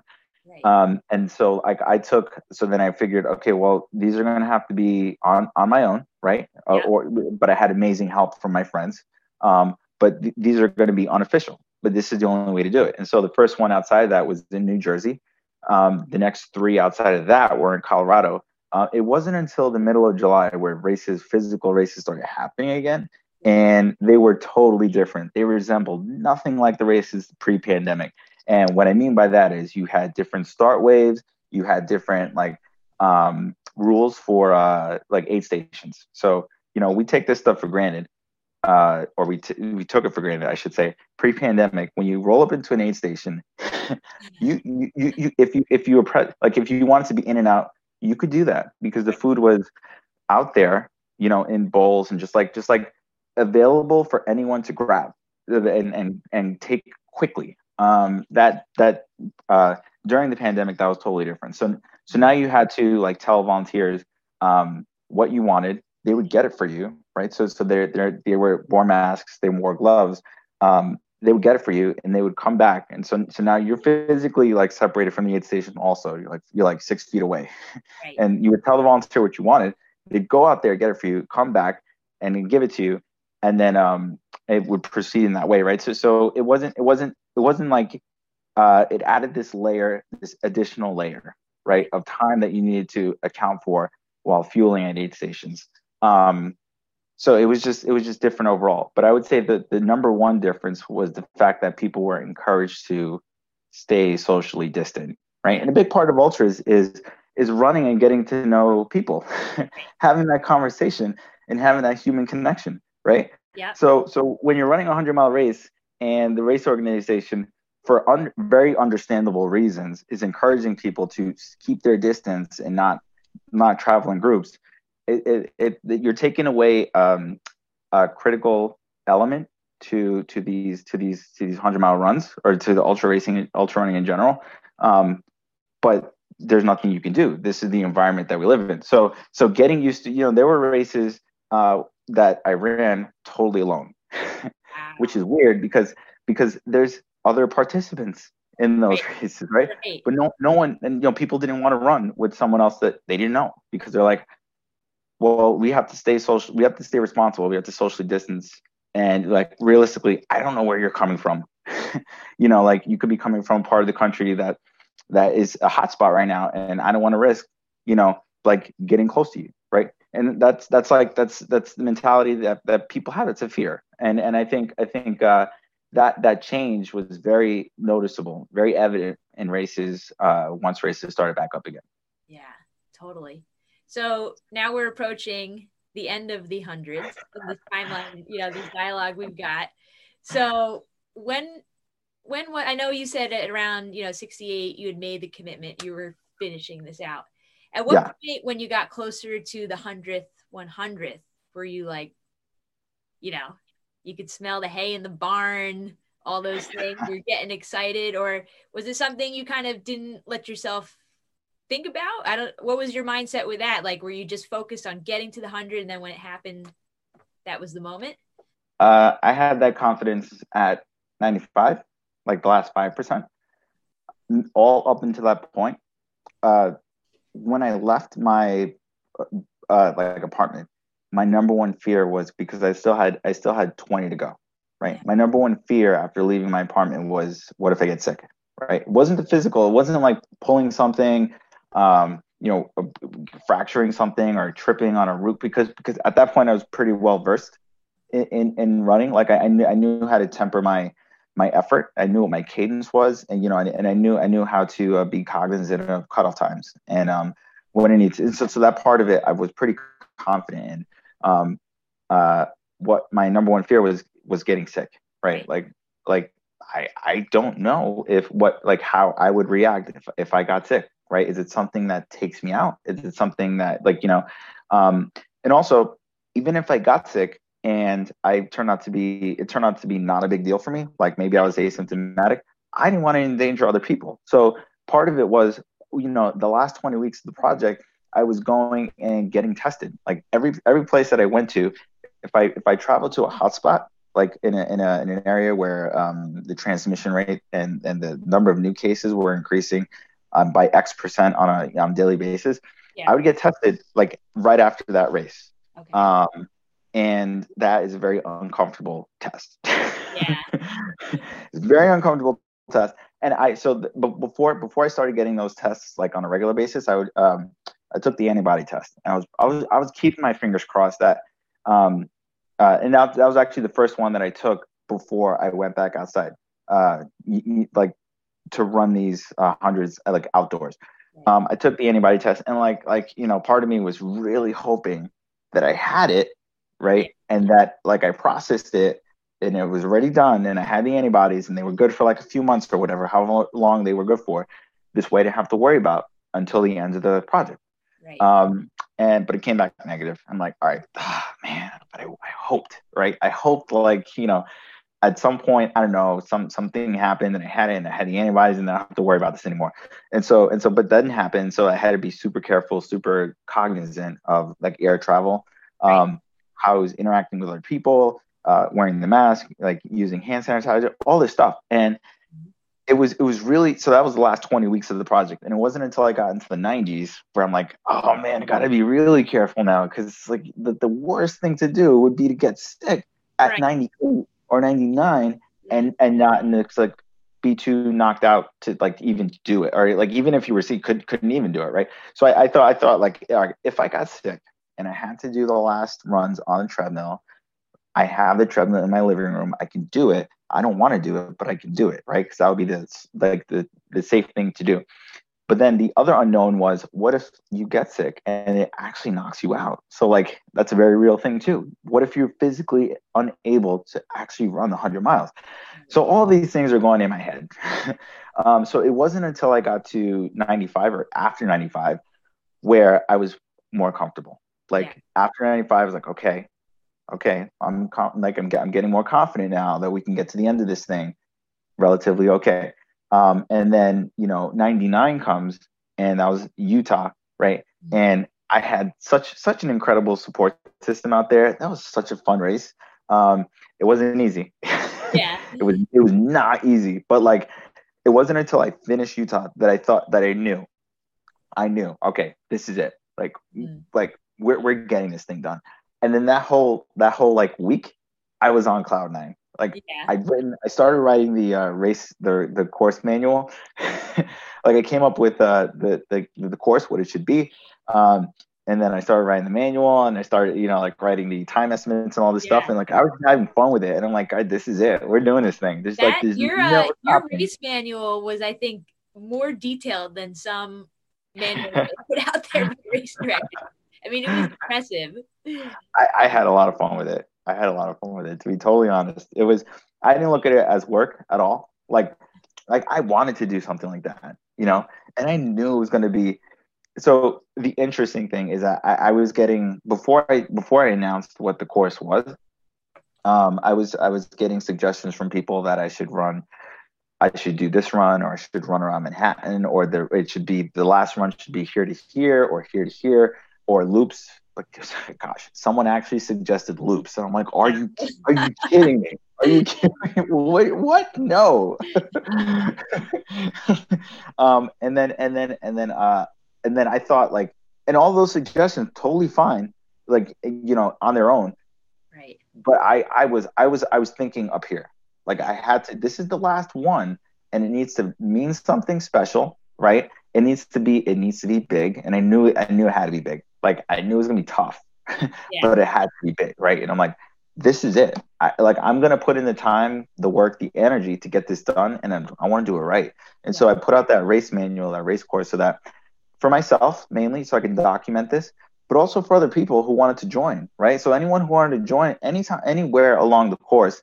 And it actually turned out to be very well, because a lot of people joined along the course, and they followed that race manual, and they're like, hey, you said you're going to be here, right? And so here we are. Right. Like, all right, that's awesome. And I had people help me out with writing the letters. Like, I was very nervous about the letters, because on paper, everything is easy. Like, Right. you can draw the route, you can draw the letters. And I love Manhattan because it has a beautiful canvas where you can write, like you've got these things, and you can write a message. And I love that. Yeah. But like, execution is a totally different story. Like, if you're not careful, if you're not paying attention, you can run too long in one direction, and now your letter looks like something else. And my fear was I might wind up writing an advertisement for a car company like Honda, right? Game of Hondas. How funny would that be? If I wrote Game of Hondas and all of a sudden, oops, right. That's not what I meant. Right. And I'll pause you right here. For those of you listening on live or with the podcast replay, what Michael's talking about is running, and then your GPS is recording where you're running. And so he wanted to spell out the Game of Hundos and Run Son Run. So just a little background for you if you're listening to it. That's right. Sorry, I should actually said what it was. But the first part, so it was broken up into two parts. The first part was in Manhattan, and that's what I call the quote unquote technical part of the run. And it was technical because I'm spelling out these words, Game of Hundos, right? And when you're spelling out words, it's not. There's a lot of double backing on letters so that you make sure that everything connects the way you want it to connect. You have to make sure it's legible, right? Like, did I use the right streets and cross streets to make this letter so that it actually looks like that letter? There's a lot of that, and you constantly have to, and they're very short, abrupt turns, right? So I'll give you, like, the middle bridge of the E, for example, right, is one block. Right. So to make that bridge, what you do is you go and when you start running that bridge, you run down the avenue block and then you run back. It literally is a one block out and back. And then you have to make an abrupt, left turn to go back down 2 blocks. And like, you have to be cognizant of these things the entire time. And so there's no zoning out. There's no fluid conversation. Of course, you could have fluid conversation, but you have to pay attention to what you're doing. I was lucky in that I had Phil, Neil, Maud, and myself as the core group for the Manhattan part of it.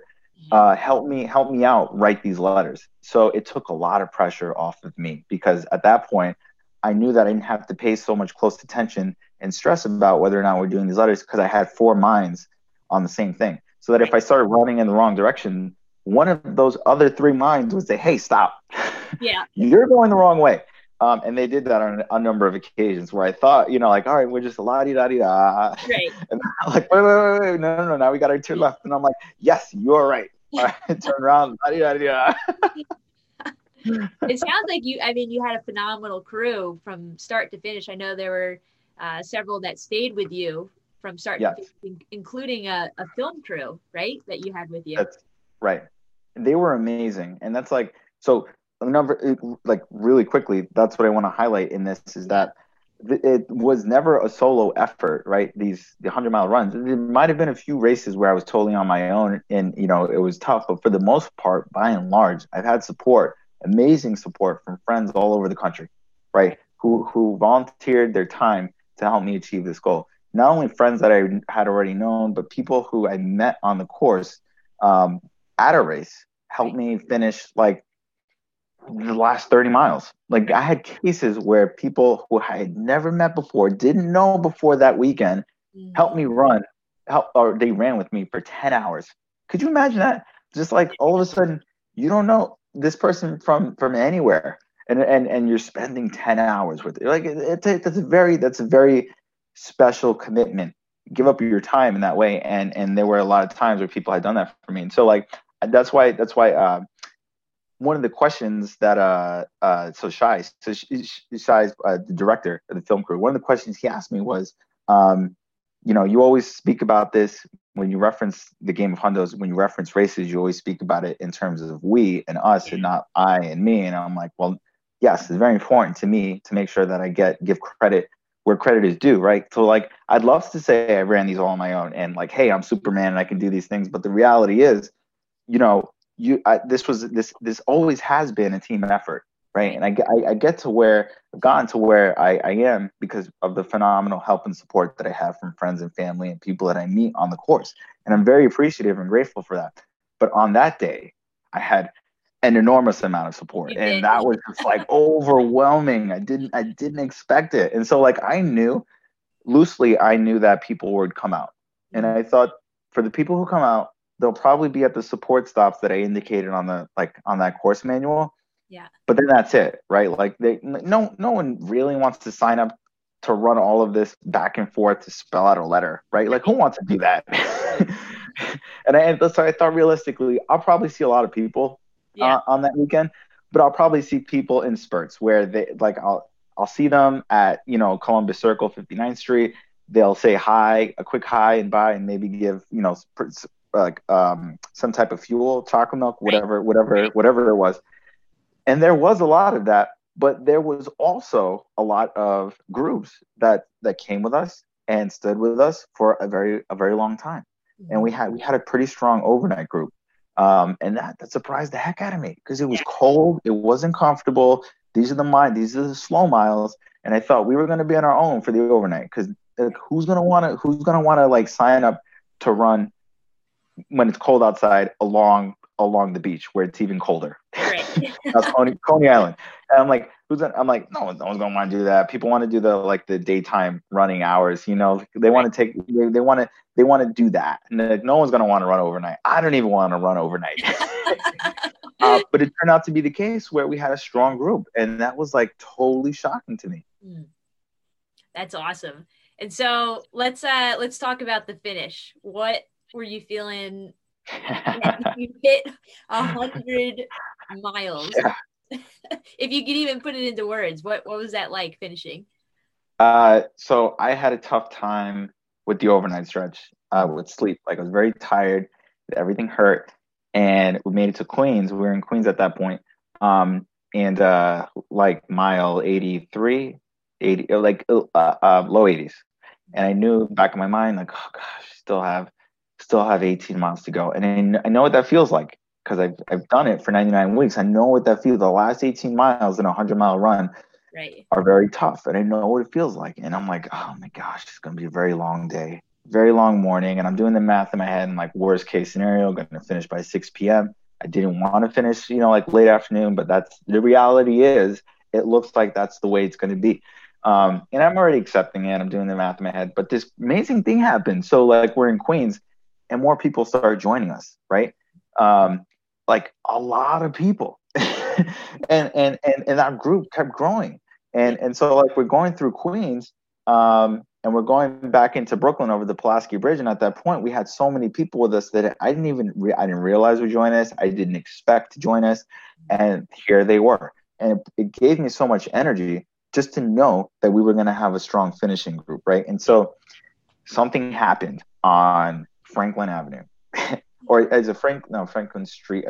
Franklin Street turns into Kent Avenue, and then on Kent Avenue, because that was one of my original run routes when I was first like training for ultra distance was that stretch on Kent Avenue, and I hadn't run it in years. And once I hit that, this switch went off, and I had 85 miles left at that point. At that point, I don't know what happened, but my legs just the turnover was crazy. So like I went from I don't know at that point maybe 12-minute miles, 13-minute miles, to running 7-minute miles, and I all the way back to my block, right?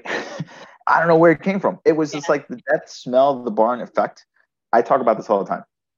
Smelling the barn. It's real. It is 100% real. And it's like when your brain knows that you're about to realize something or you're getting close to, completing a goal, it will give you, and it's all mental. That's what I love about this is like this journey is like you're finding out that we're capable of amazing things just by virtue of the way of like our minds, right? Our minds will take us to where we want them, to where we want to go.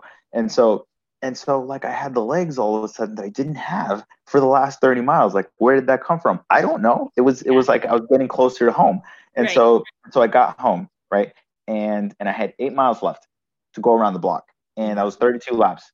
And the last thing I wanted to do was drag this thing out, right? I didn't want to drag it out. I know that 8 miles, again, we're going back to the last 8 miles in a 100-mile run. That it's very long. It's very hard. But I was so, I was pumped up by one, I'm finishing this thing, right? That smell of barn effect, it is real. Right. I was pumped up because I had a large group and I had a large running group. Like you were part of it. You were DJ. That's fun. and those 32 laps, honestly, they went by like I couldn't believe. Like we ran most of it. And the closer we got to the final mile, which in my mind I always knew that I wanted to live stream the final mile. Elaine was there, Yoshiko was there, you were there, Marcus was there, Marina came, Gloria came, and then like we're running this last mile all on Facebook Live, and I'm like, oh my God, this is it. And then you start playing. You played Final Countdown. You played a bunch of the songs. It was awesome. And then you started playing Rocky, going the distance. And I was like, all right, that's it, we're done. It took off, and then we crossed that line, and Brooklyn Bridge Park was the finish line, right? The invisible finish line. We got there, and it was just like. I couldn't like if you told me that we had, hey, oops, we made a mistake, we have to run 5 more miles. I had so much energy at that point. I was like so happy at that point that if you told me that at that point, like, hey, Mike, terrible news, man. Like, we got it wrong. We really have 5 more miles to go. Yeah. Like, I would have been like, all right, let's go. Amazing. So then you finished. And what was going through your mind when you hit 100? Gosh, it was and I kind of expected this. Like it wasn't gonna hit, it wasn't gonna settle until like the next day or days later, right? And it took some time. It was very satisfying that I didn't have to do another 100-mile week, right? Because they're all I start most races on the second half. So if you want to talk about the game of hundreds, first half is the first 50, second half is like, or in thirds. Actually, let's do thirds because pandemic 100, totally different environment than the first 2 thirds pre-pandemic. So if you want the last third of it, so I would categorize the first third of hundreds as having very high confidence when I started the race. Right? Like every race I started had very high confidence, legs felt great, feet felt great. Like, all right, let's do this thing. And then, that confidence level like starts to, it fluctuates all throughout. Right. And then you finish, you cross the line and you encounter some tough moments. The second third, right. I would say the confidence level was like much lower at the start because the cumulative effect of all of these footsteps that you're putting on your body, this pounding, doesn't come for free. It actually, this takes something out of you, right? And so, like, I noticed it in terms of slower recovery, a slower pace overall. Like, I couldn't, when I did that 22-hour Daytona 100, Kevin, like, and you told me I had to do another 22-hour, run during the second third, I would have told you, I don't think I'm capable of that. I honestly, I don't know. I can't do that. and then the final third, where there were some races, there were some weekends where I didn't have that confidence. Like I thought like, well, no matter how this weekend goes, I'm going to finish the distance because that's what I committed to. That's what I'm dedicated. Like, and I will go for as long as it takes. I don't care because this is like, I have a particular dedication to this project and I want to see it through.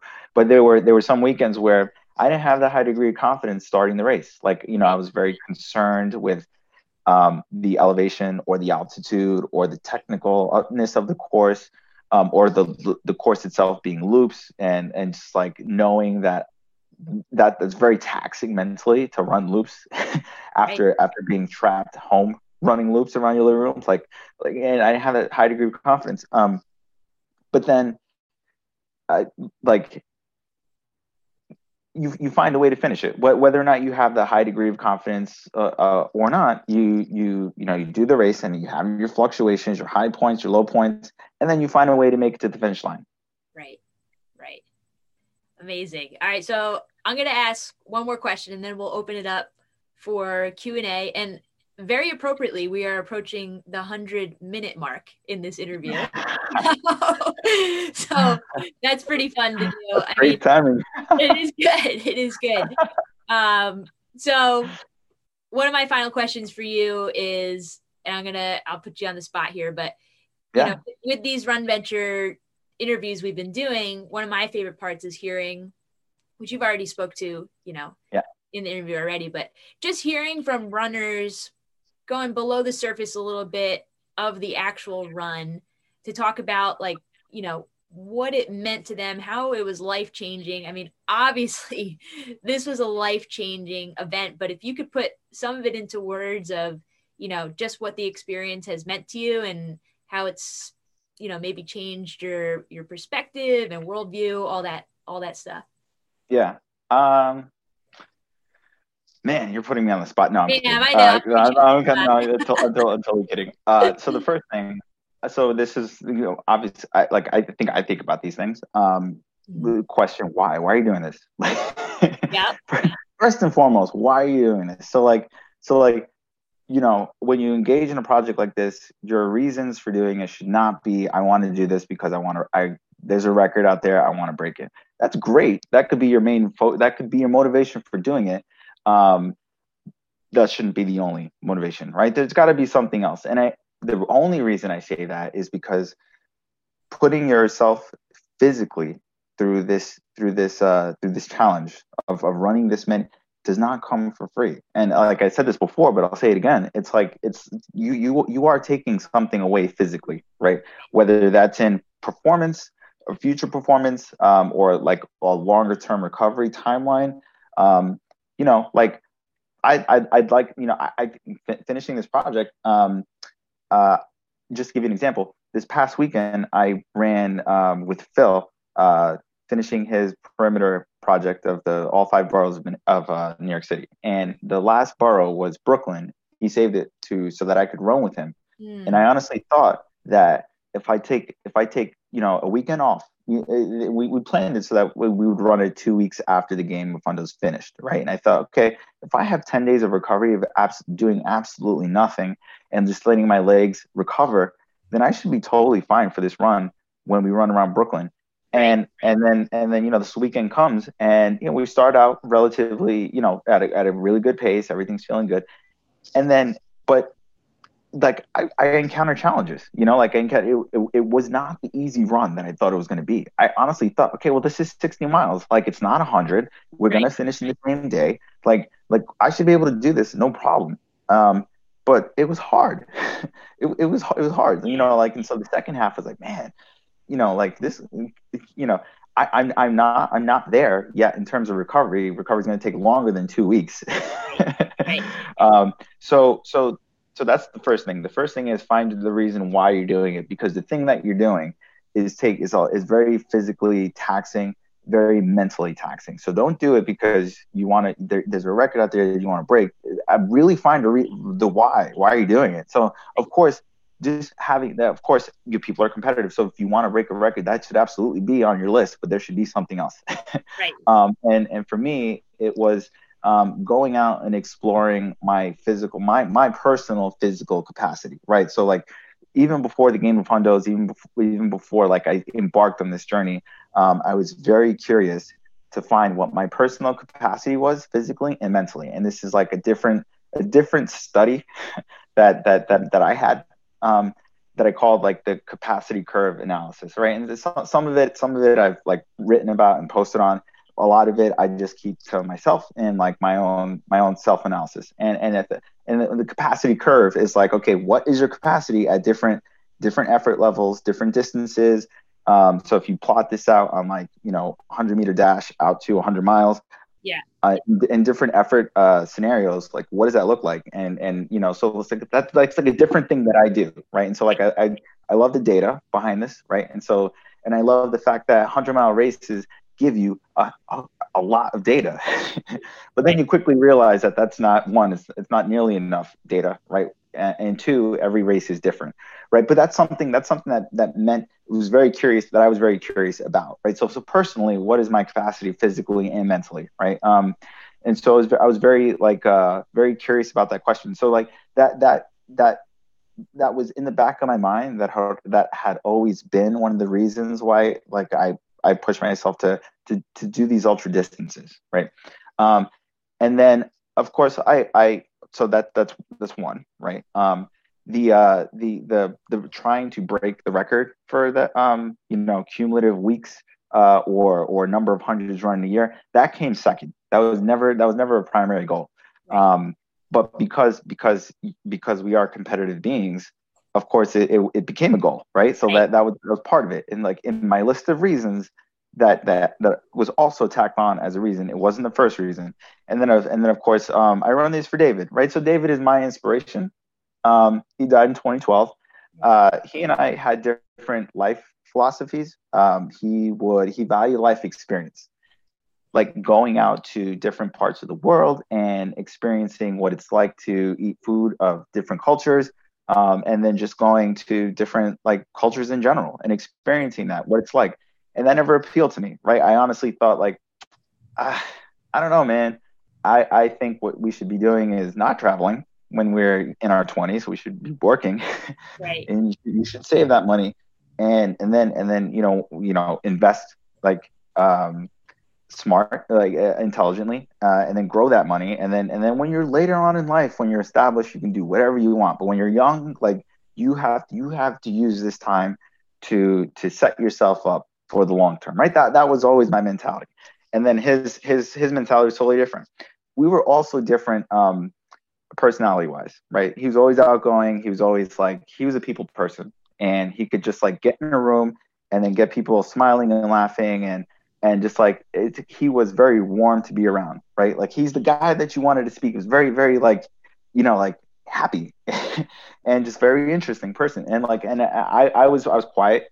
I was more like to myself kind of thing. Like if I had a weekend after work, like after the work week, I would find comfort in staying in, right? Like like, oh my God, that was a really tough work week. I just want to stay home and wind down for the week and watch movies, and like that's it. I don't like parties and stuff like that. I don't have the energy. It's too much social energy for me. I worked 80 hours, and I'm like now I want to have just like downtime. And so we differed on those different like life philosophies and personalities. And then, but he always told me that I should not be as like work focused as I was. That was a constant message, and that he would tell me, and I would tell him otherwise, right? We'd always have this like just like difference in opinion. We never fought over it, but it was a difference in opinion. It's like, hey, you should do this, and I would say, no, you should do this, and it was like, okay, well, yeah. Then he died. He was riding his bike to work in February 2012, March 2012, and then he was hit by a car, and that was it. He was 29, and I remember thinking at the time, like, oh my God, well, first of all, I just lost my best friend, right? And I didn't know how to think about that. I was very angry about it, because here, this great guy, right, is very, very good values, very just like, how does his light get extinguished the way that it did? And you have everyone else like in the world who, or people, I should say, in the world who do like terrible things, and they have all of these second chances, and like, and they like, well, I don't understand how that works. How is that fair? That's not fair at all. So then I went through that period of like asking why, like, why did that happen? Right? Like, how did a person like David go out like that? Like, what? Like, how does that make sense? So, like I had personal, like I had to answer that question, but then I also thought about this stuff that he was telling me. Like, you should go out and experience the world. And I thought, well, you know what? That's probably sound advice because, he died young. And if I die young, I would be dying with no type of like really like life experience other than working a bunch. Yeah. and I that was outside of my comfort zone as is like going out or like socializing more with people or like talking or going to parties and like stuff like that, right? Because like my personality type is not to do those things, but I push, like I gave it an effort. And so like at work, I was in research at the time, and we'd have these work events where you present your research, you have conversations with clients, and then afterwards there'd be this people would go to the client event, which was at some nearby bar, right? And in the back of my mind, I always thought, okay, just make an appearance, just go there, talk to have a conversation with one or two clients, just show that you were there, and then go home. Like I it wasn't my scene. And then I started to think differently. Like, okay, don't do that. Like, focus on a different execution. Instead of going home early, like talk to more people, right? And then I did, and I found out almost always that I had a better time, just like. And it didn't have to be a work conversation. It just had a conversation with, someone who I just met that night, right? And then I found like, okay, this is cool. And then I started racing. Again, I wanted to run the marathon for David, and then it progressed into these other distances. And I eventually realized like this not only is a physical test to what you are capable of, it is also a social event, right? Like, you're meeting new people, you're getting different different opinions, different conversations that you're having, and you're meeting people from different areas of the world, different parts of the country, and they think differently, and that's valuable insight that you would not get otherwise if you stayed in the same like geographic location, right? Like home. Right. And I started to value that more. So my why is different from everyone else's why. Like, everyone's going to have a different why for anything they do. But for me personally, it was go and discover what my personal capacity was. Right. I wanted to know, and then followed by go and see the world. Right. Engage in conversation, make friends. Put yourself in social situations that you normally would not have put yourself in, and see what you learn, right? And so and that was second, and then third is the competitive part of it. It's like, there are records to these things, and let's see what we can do. And it's awesome. I love that it's we could call it well-rounded, but it wasn't just one particular reason that you went on this 100-week journey. So I'm going to take a peek in the live chat to see what questions we have. We can go through them. All right. So let me pull up the chat here. 97 comments. Holy smokes. Hopefully I can scroll through these. Give me a little bit of patience here. Let's see. A lot of comments. Looks like it was pretty chatty, talking about 3,000 loops around the rug. Oh, you got to make sure you hop on here and read some of these comments. Oh, how do I? Let's see. Is it in the chat?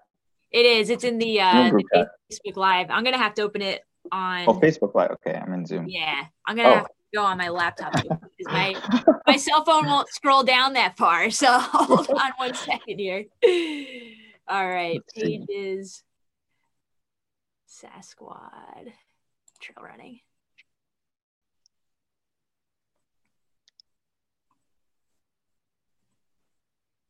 Okay. Yep. 97 comments. Here we go.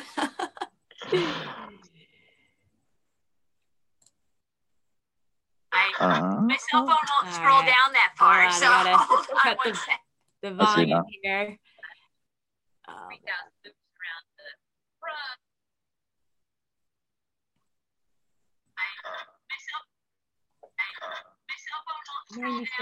Okay, here we go. Let's see if it'll expand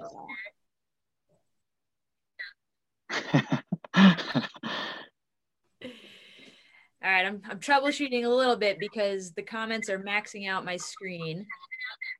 So let's see here. I think.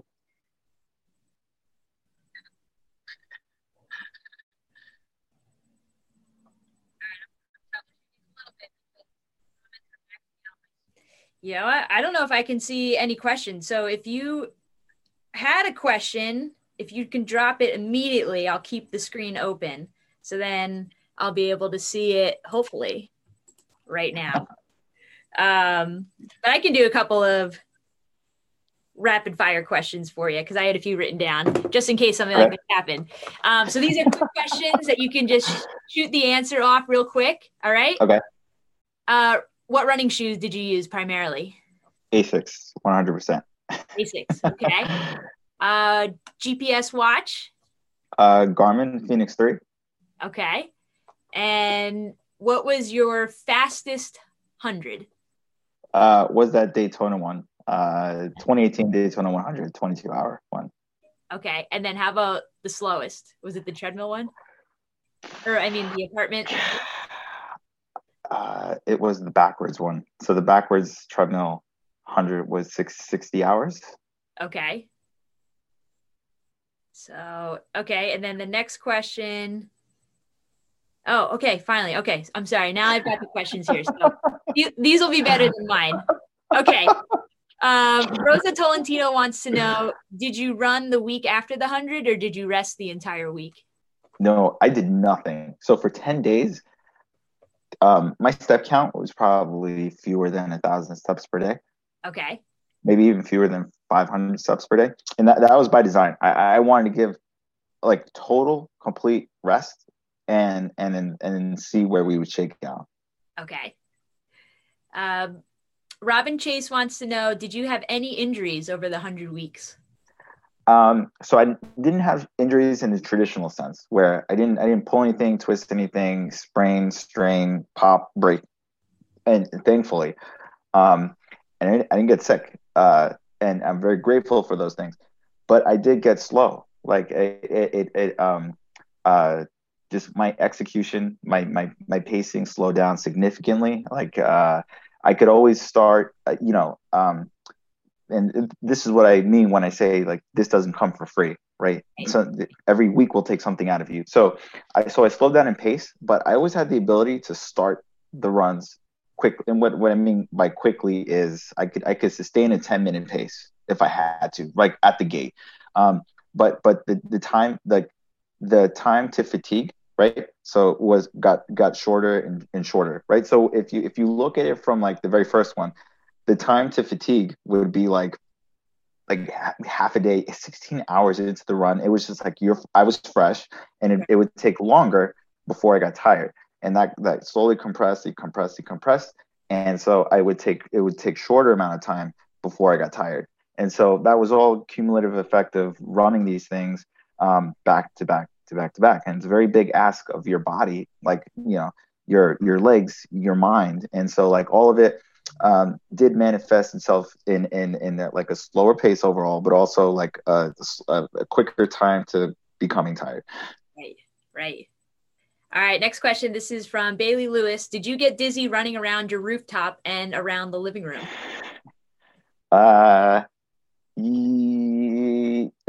Yes. Well, no, actually, yes. The living room. So the living room run took 59 hours running like loops and loops and loops and loops. When I first started, I had fresh legs, right? Like fresh legs. And so I ran, if if you want to call it running, it was more like fast shuffling. But I was faster in the beginning, and I did get dizzy. It was weird, Yeah. but again, this barn effect is very real. And if you were tuning into the last 5 miles of that indoor 100, when I got to mile 96, like when I started mile 96, I sped up because I wanted Yeah. to be done. And I was excited that I was going to finish this thing.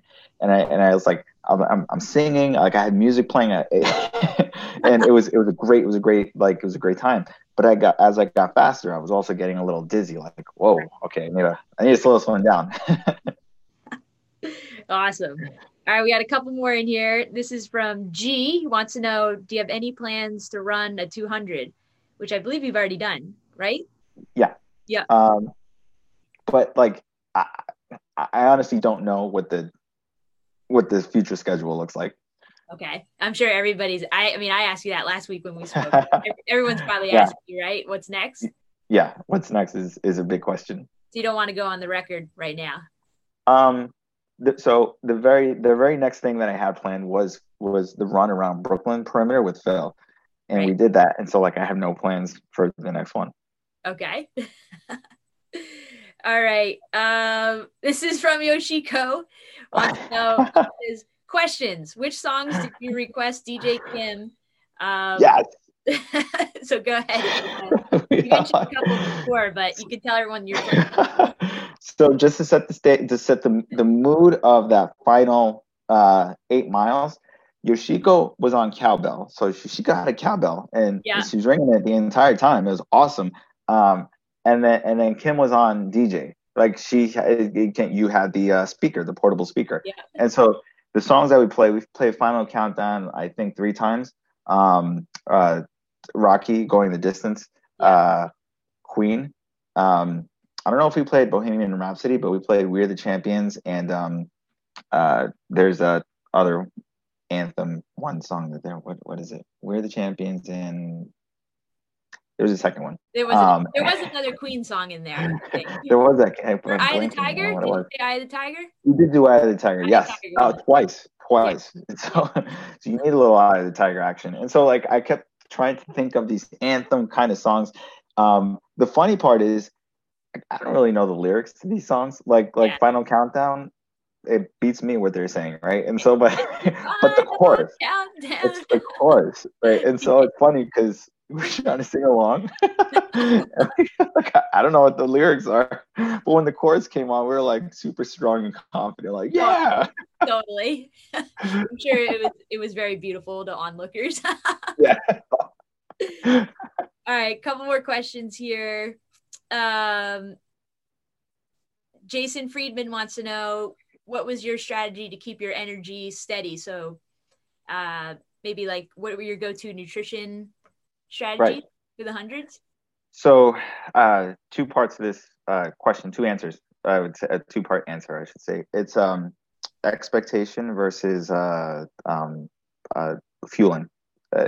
So for fueling, you always have to fuel. You should fuel. Whenever you have the opportunity to fuel or to add calories to your base, what you already have, you should do it. So like whenever I hit aid stations, even if I wasn't hungry, I knew if there was food there and I hadn't eaten in the last 2 hours, I got to put something in, right? So like that was first and foremost, because when you're in a calorie deficit, you can turn it around. Of course, it takes time to turn that around, but it's a time-consuming process. You don't feel great. Doubt starts to creep in. So like you don't want to be in that position, right? So a calorie deficit is a real physical thing to overcome. That's a difficult thing to overcome. So don't do it. The second thing is expectation, is that knowing that you're gonna peak and valley at different times, right? So I would say that's my number one. That's my secret weapon, is knowing that the bad times don't last, right? And I speak about this, and I've written about it like a lot. Is that in every 100, there's no single 100-mile race where I felt like absolutely amazing from beginning to end, right? Every single race, I will at least have one low, right? And there are many races where I have multiple lows, and those lows, they vary in length, they vary in time, and they vary in severity, right? Sometimes you have like really, really bad lows, and it's like, oh gosh. But what gets me through those lows is knowing that they're not going to last very long. They're not going to be there forever, right? The other thing that I would say is when you're in pain, you don't necessarily have to be in a low, right? Because the low, I would classify lows as like a mental low. Like you're like doubt comes in, you're not moving very fast. You're like, oh my God, I don't know if I'm going to make it. That's a low, right? When you're just in pain, and like there are also times where when you don't have to be in a low mentally, but things hurt. Laughing and telling jokes and just being in a good, like happy mood will almost always get your mind off of the pain. It works like magic, right? It's like that is like a drug that I can't tell, like that will work almost all the time. Like your brain will release endorphins and like, you know, like feel good things, and all of a sudden that pain in your legs or wherever it is, you don't focus on it anymore, right? Because you're focused on this good time that you're having, and you're feeling great, right? And so I would advise, like, they don't have to be truly funny jokes, but if you have if you have like two or three jokes just to tell, they can be I've got very corny jokes, right? I mean, none of my, maybe one or two of my jokes are truly funny. They're like so terrible, but they're so bad they're good kind of thing. Yeah. And so when you tell them, it's like I start laughing because I know how bad they are. And so right away, it's like I'm getting my mind off of the pain, right? It's like, oh my God, my feet were killing me, but like I'm laughing, I'm having a good time, I'm making people laugh. Like people are, and now everyone's involved, right? And now maybe other people have jokes to tell, and their jokes, and hopefully, are much funnier than mine. And now we're all laughing. That's awesome. Those are some awesome strategies. Here's another quick question here. From Michael Feldman, wants to know what kind of treadmill you have. Nordic Track something. The funny thing though, so I don't know the model number, but it's the base model number. If you go to Amazon, you type in Nordic Track treadmill, the one that comes up, it'll be Amazon's choice. It's whatever base model that is. The funny thing is, when I ordered it at the very start of the pandemic, it was how much? It was 500. It was 500 or 600, somewhere between 500 and 600. And people, you know, and then I got it and I put it together, and that's another thing. You should always have two people put that thing together. Otherwise it could be very difficult. And so I put it together and started running on it, and it's a very good treadmill for the price. Like very good. It has shocks to it and all that. People were asking me what model it was, and like, you know, that seems to be a very good treadmill. It's like taking the beating that you're giving it, and I'm like, you know what, you're you're correct. Yeah, it is. So here's the model, and I would give the link, like the Amazon link, to people who ask for it, and they come back and say, are you sure this is the right one? Because it's telling me it's $1,200. I'm like, 12? No, select the base model. Like I understand there's other part, like, you know, you get the one with the screen on it, it's got a TV, you can put an iPad. Like, no, you don't need all that stuff, just get the base one. Right. And they're like, I am on the base one, it's saying 1,200, and for the other ones it's like 3,000. I'm like, wait, no. And so I go on Amazon, and that was just the market. Demand had spiked so much that this treadmill that I got literally doubled in price in like a 2-week span, and I couldn't believe it. I'm like, oh my God, people are getting treadmills left and right then. Yeah, I think that happened with, you know, bicycles, weights, all like the fitness equipment. It makes sense. Jack the prices up, you know. All right, we do have a couple more questions here. Rebecca Constant wants to know, what was your recovery like? Did you have a go-to certain food, Normatex, massage? So I had none of those things. I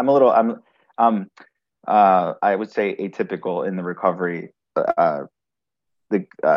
strategy. So and that's because things like my work week was very packed, and so to make the condos work, it was very, as soon as Friday afternoon came, I'm flying out of, you know, traveling from Midtown Manhattan to JFK or LaGuardia, and then flying on location, driving wherever to that race, doing the race, and then driving back to the airport, flying back, sometimes hopping on the red eye if it's on the West Coast, and then, you know, morning of, come back home, go to work, right? So like I never had that luxury of enough downtime to do the Normatec or do a massage or do, and so that's what people ask me, hey, so like you get a sports massage like every week? Yeah. And I'm like, no, there's no time.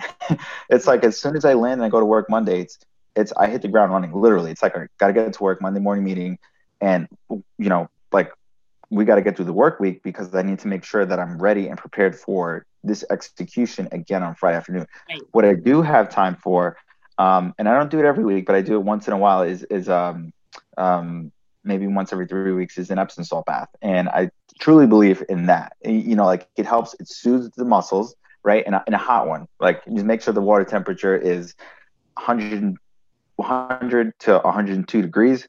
I know there's no way to figure that out. You can do it by touch, but it actually helps soothe your muscles. The magnesium sulfate in the Epsom salt will help your leg muscles recover faster. I have noticed that. The only thing is you need the time to actually do that. So like it does take preparation, right? Like you need to draw a bath and you put in the Epsom salt. You actually need to have the time to sit in there for like 40 minutes or whatever it is.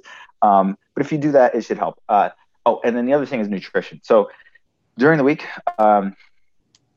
I eat a lot, right? Like I take it, and not because I'm forcing myself to, but because that's just my body it wants these calories. It needs those calories. So 2 breakfasts, 2 lunches, 2 dinners, right? Like it just happens every day.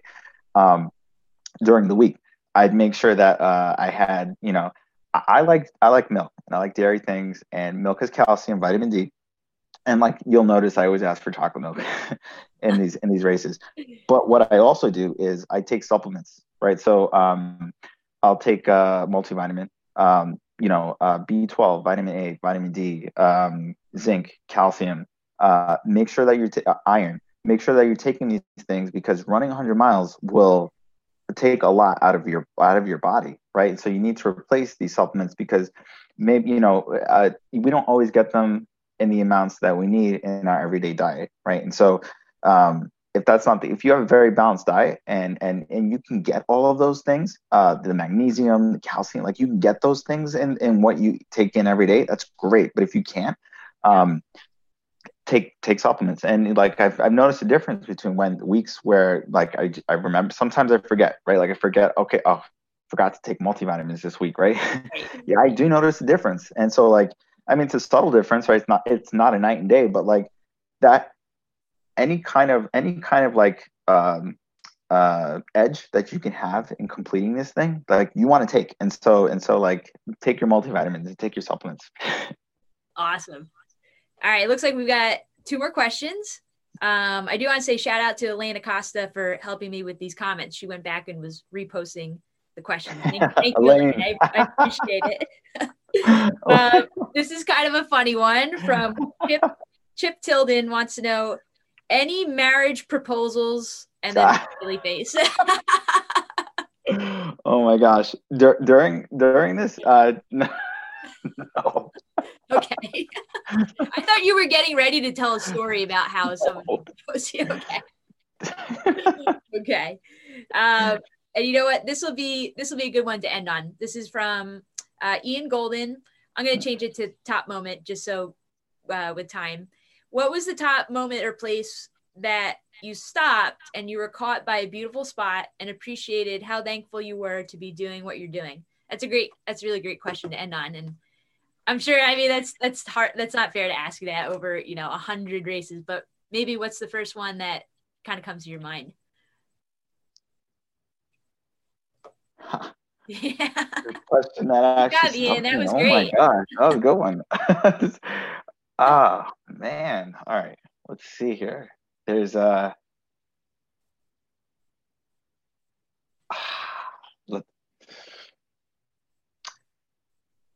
I do have one, but it's so first I will say that there have been many destination type races where I've gone there and the scenery and the nature and just being in that environment has absolutely blown me away, right? And so like examples of that are Orcas Island, Antelope Canyon, Eastern States, like the Tahoe Rim Trail, like those races, and any race in Colorado, those races, like they are like like visually stunning. And like they appeal to your senses in a very positive way. So I'll say that first and foremost. The one race where I really took time to appreciate this journey that I'm on, and again, it's not gonna make sense, but it makes sense to me, Yeah. is the around the block 100. So the 100 miler where I was running around my block for 400 rotations, and when I was doing it alone. So so when I started that race on a Saturday morning, and I had support from friends for the first 24 hours. And so, at any point during those 24 hours, I had people helping me, running with me, pacing, crewing, like all those things. And we had a fantastic time. It got me to mile 62. And the remainder of the 38 miles I had to do on my own. And I was totally fine. And it was coming up. So, and I have to mention this, Elaine was during the live stream in the Facebook, Elaine was saying, walk the hill. because there's on the block, there's a section where it's a subtle hill, right? but when you're running that distance, it feels like a mountain.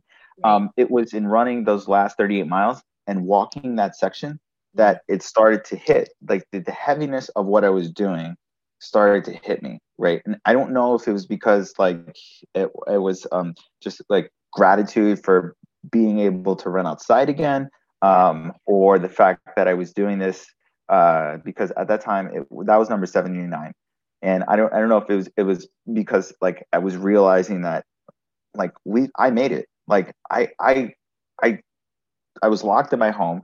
I had to run these hundreds indoors, and I actually made it. I made it outside. And so, it was those whole 38 miles was appreciation and just like gratitude, because I was just so happy to be outside again. And like I didn't crack under the pressure. I didn't stop, and like I survived 10 weeks inside, and now I'm outside again. And I had fully appreciated being inside and like, being on the treadmill and running on the roof. That whole time I was thinking I had really taken for granted what it's like to run outside and be outdoors. I really took that for granted because this is hard. This is hard mentally, and this is very slow, and like these miles are not fun. They're not fun miles at all. But it wasn't until I got outside where it just hit me, right? So it wasn't the beauty of it. It was like what it represented. And to me, it represented like I was on the path to actually finishing this thing. That's awesome. I love it. That's a good question. That was a good question. Nice job, man. That was a great question. And a really nice one to wrap this up. Well, Michael, you have set the record for the longest Sasquatch interview to date. So congratulations. Thank you for having me. This was awesome. One of our goals with this whole thing for the Run Venture series is, I think it's kind of twofold: to provide a space for the runner to share their story. And hopefully for you, it's been, maybe a little debrief and being able to kind of chew into all this and share it. But then, also for us, as runners listening to this, I know once it goes up on our podcast, it's going to be out there forever. So I'm excited to hear people, say, I was on my run, I was listening to Michael's story. So thank you again. My gosh, thank you. You're so gracious with your time, and I appreciate you just sharing everything with us.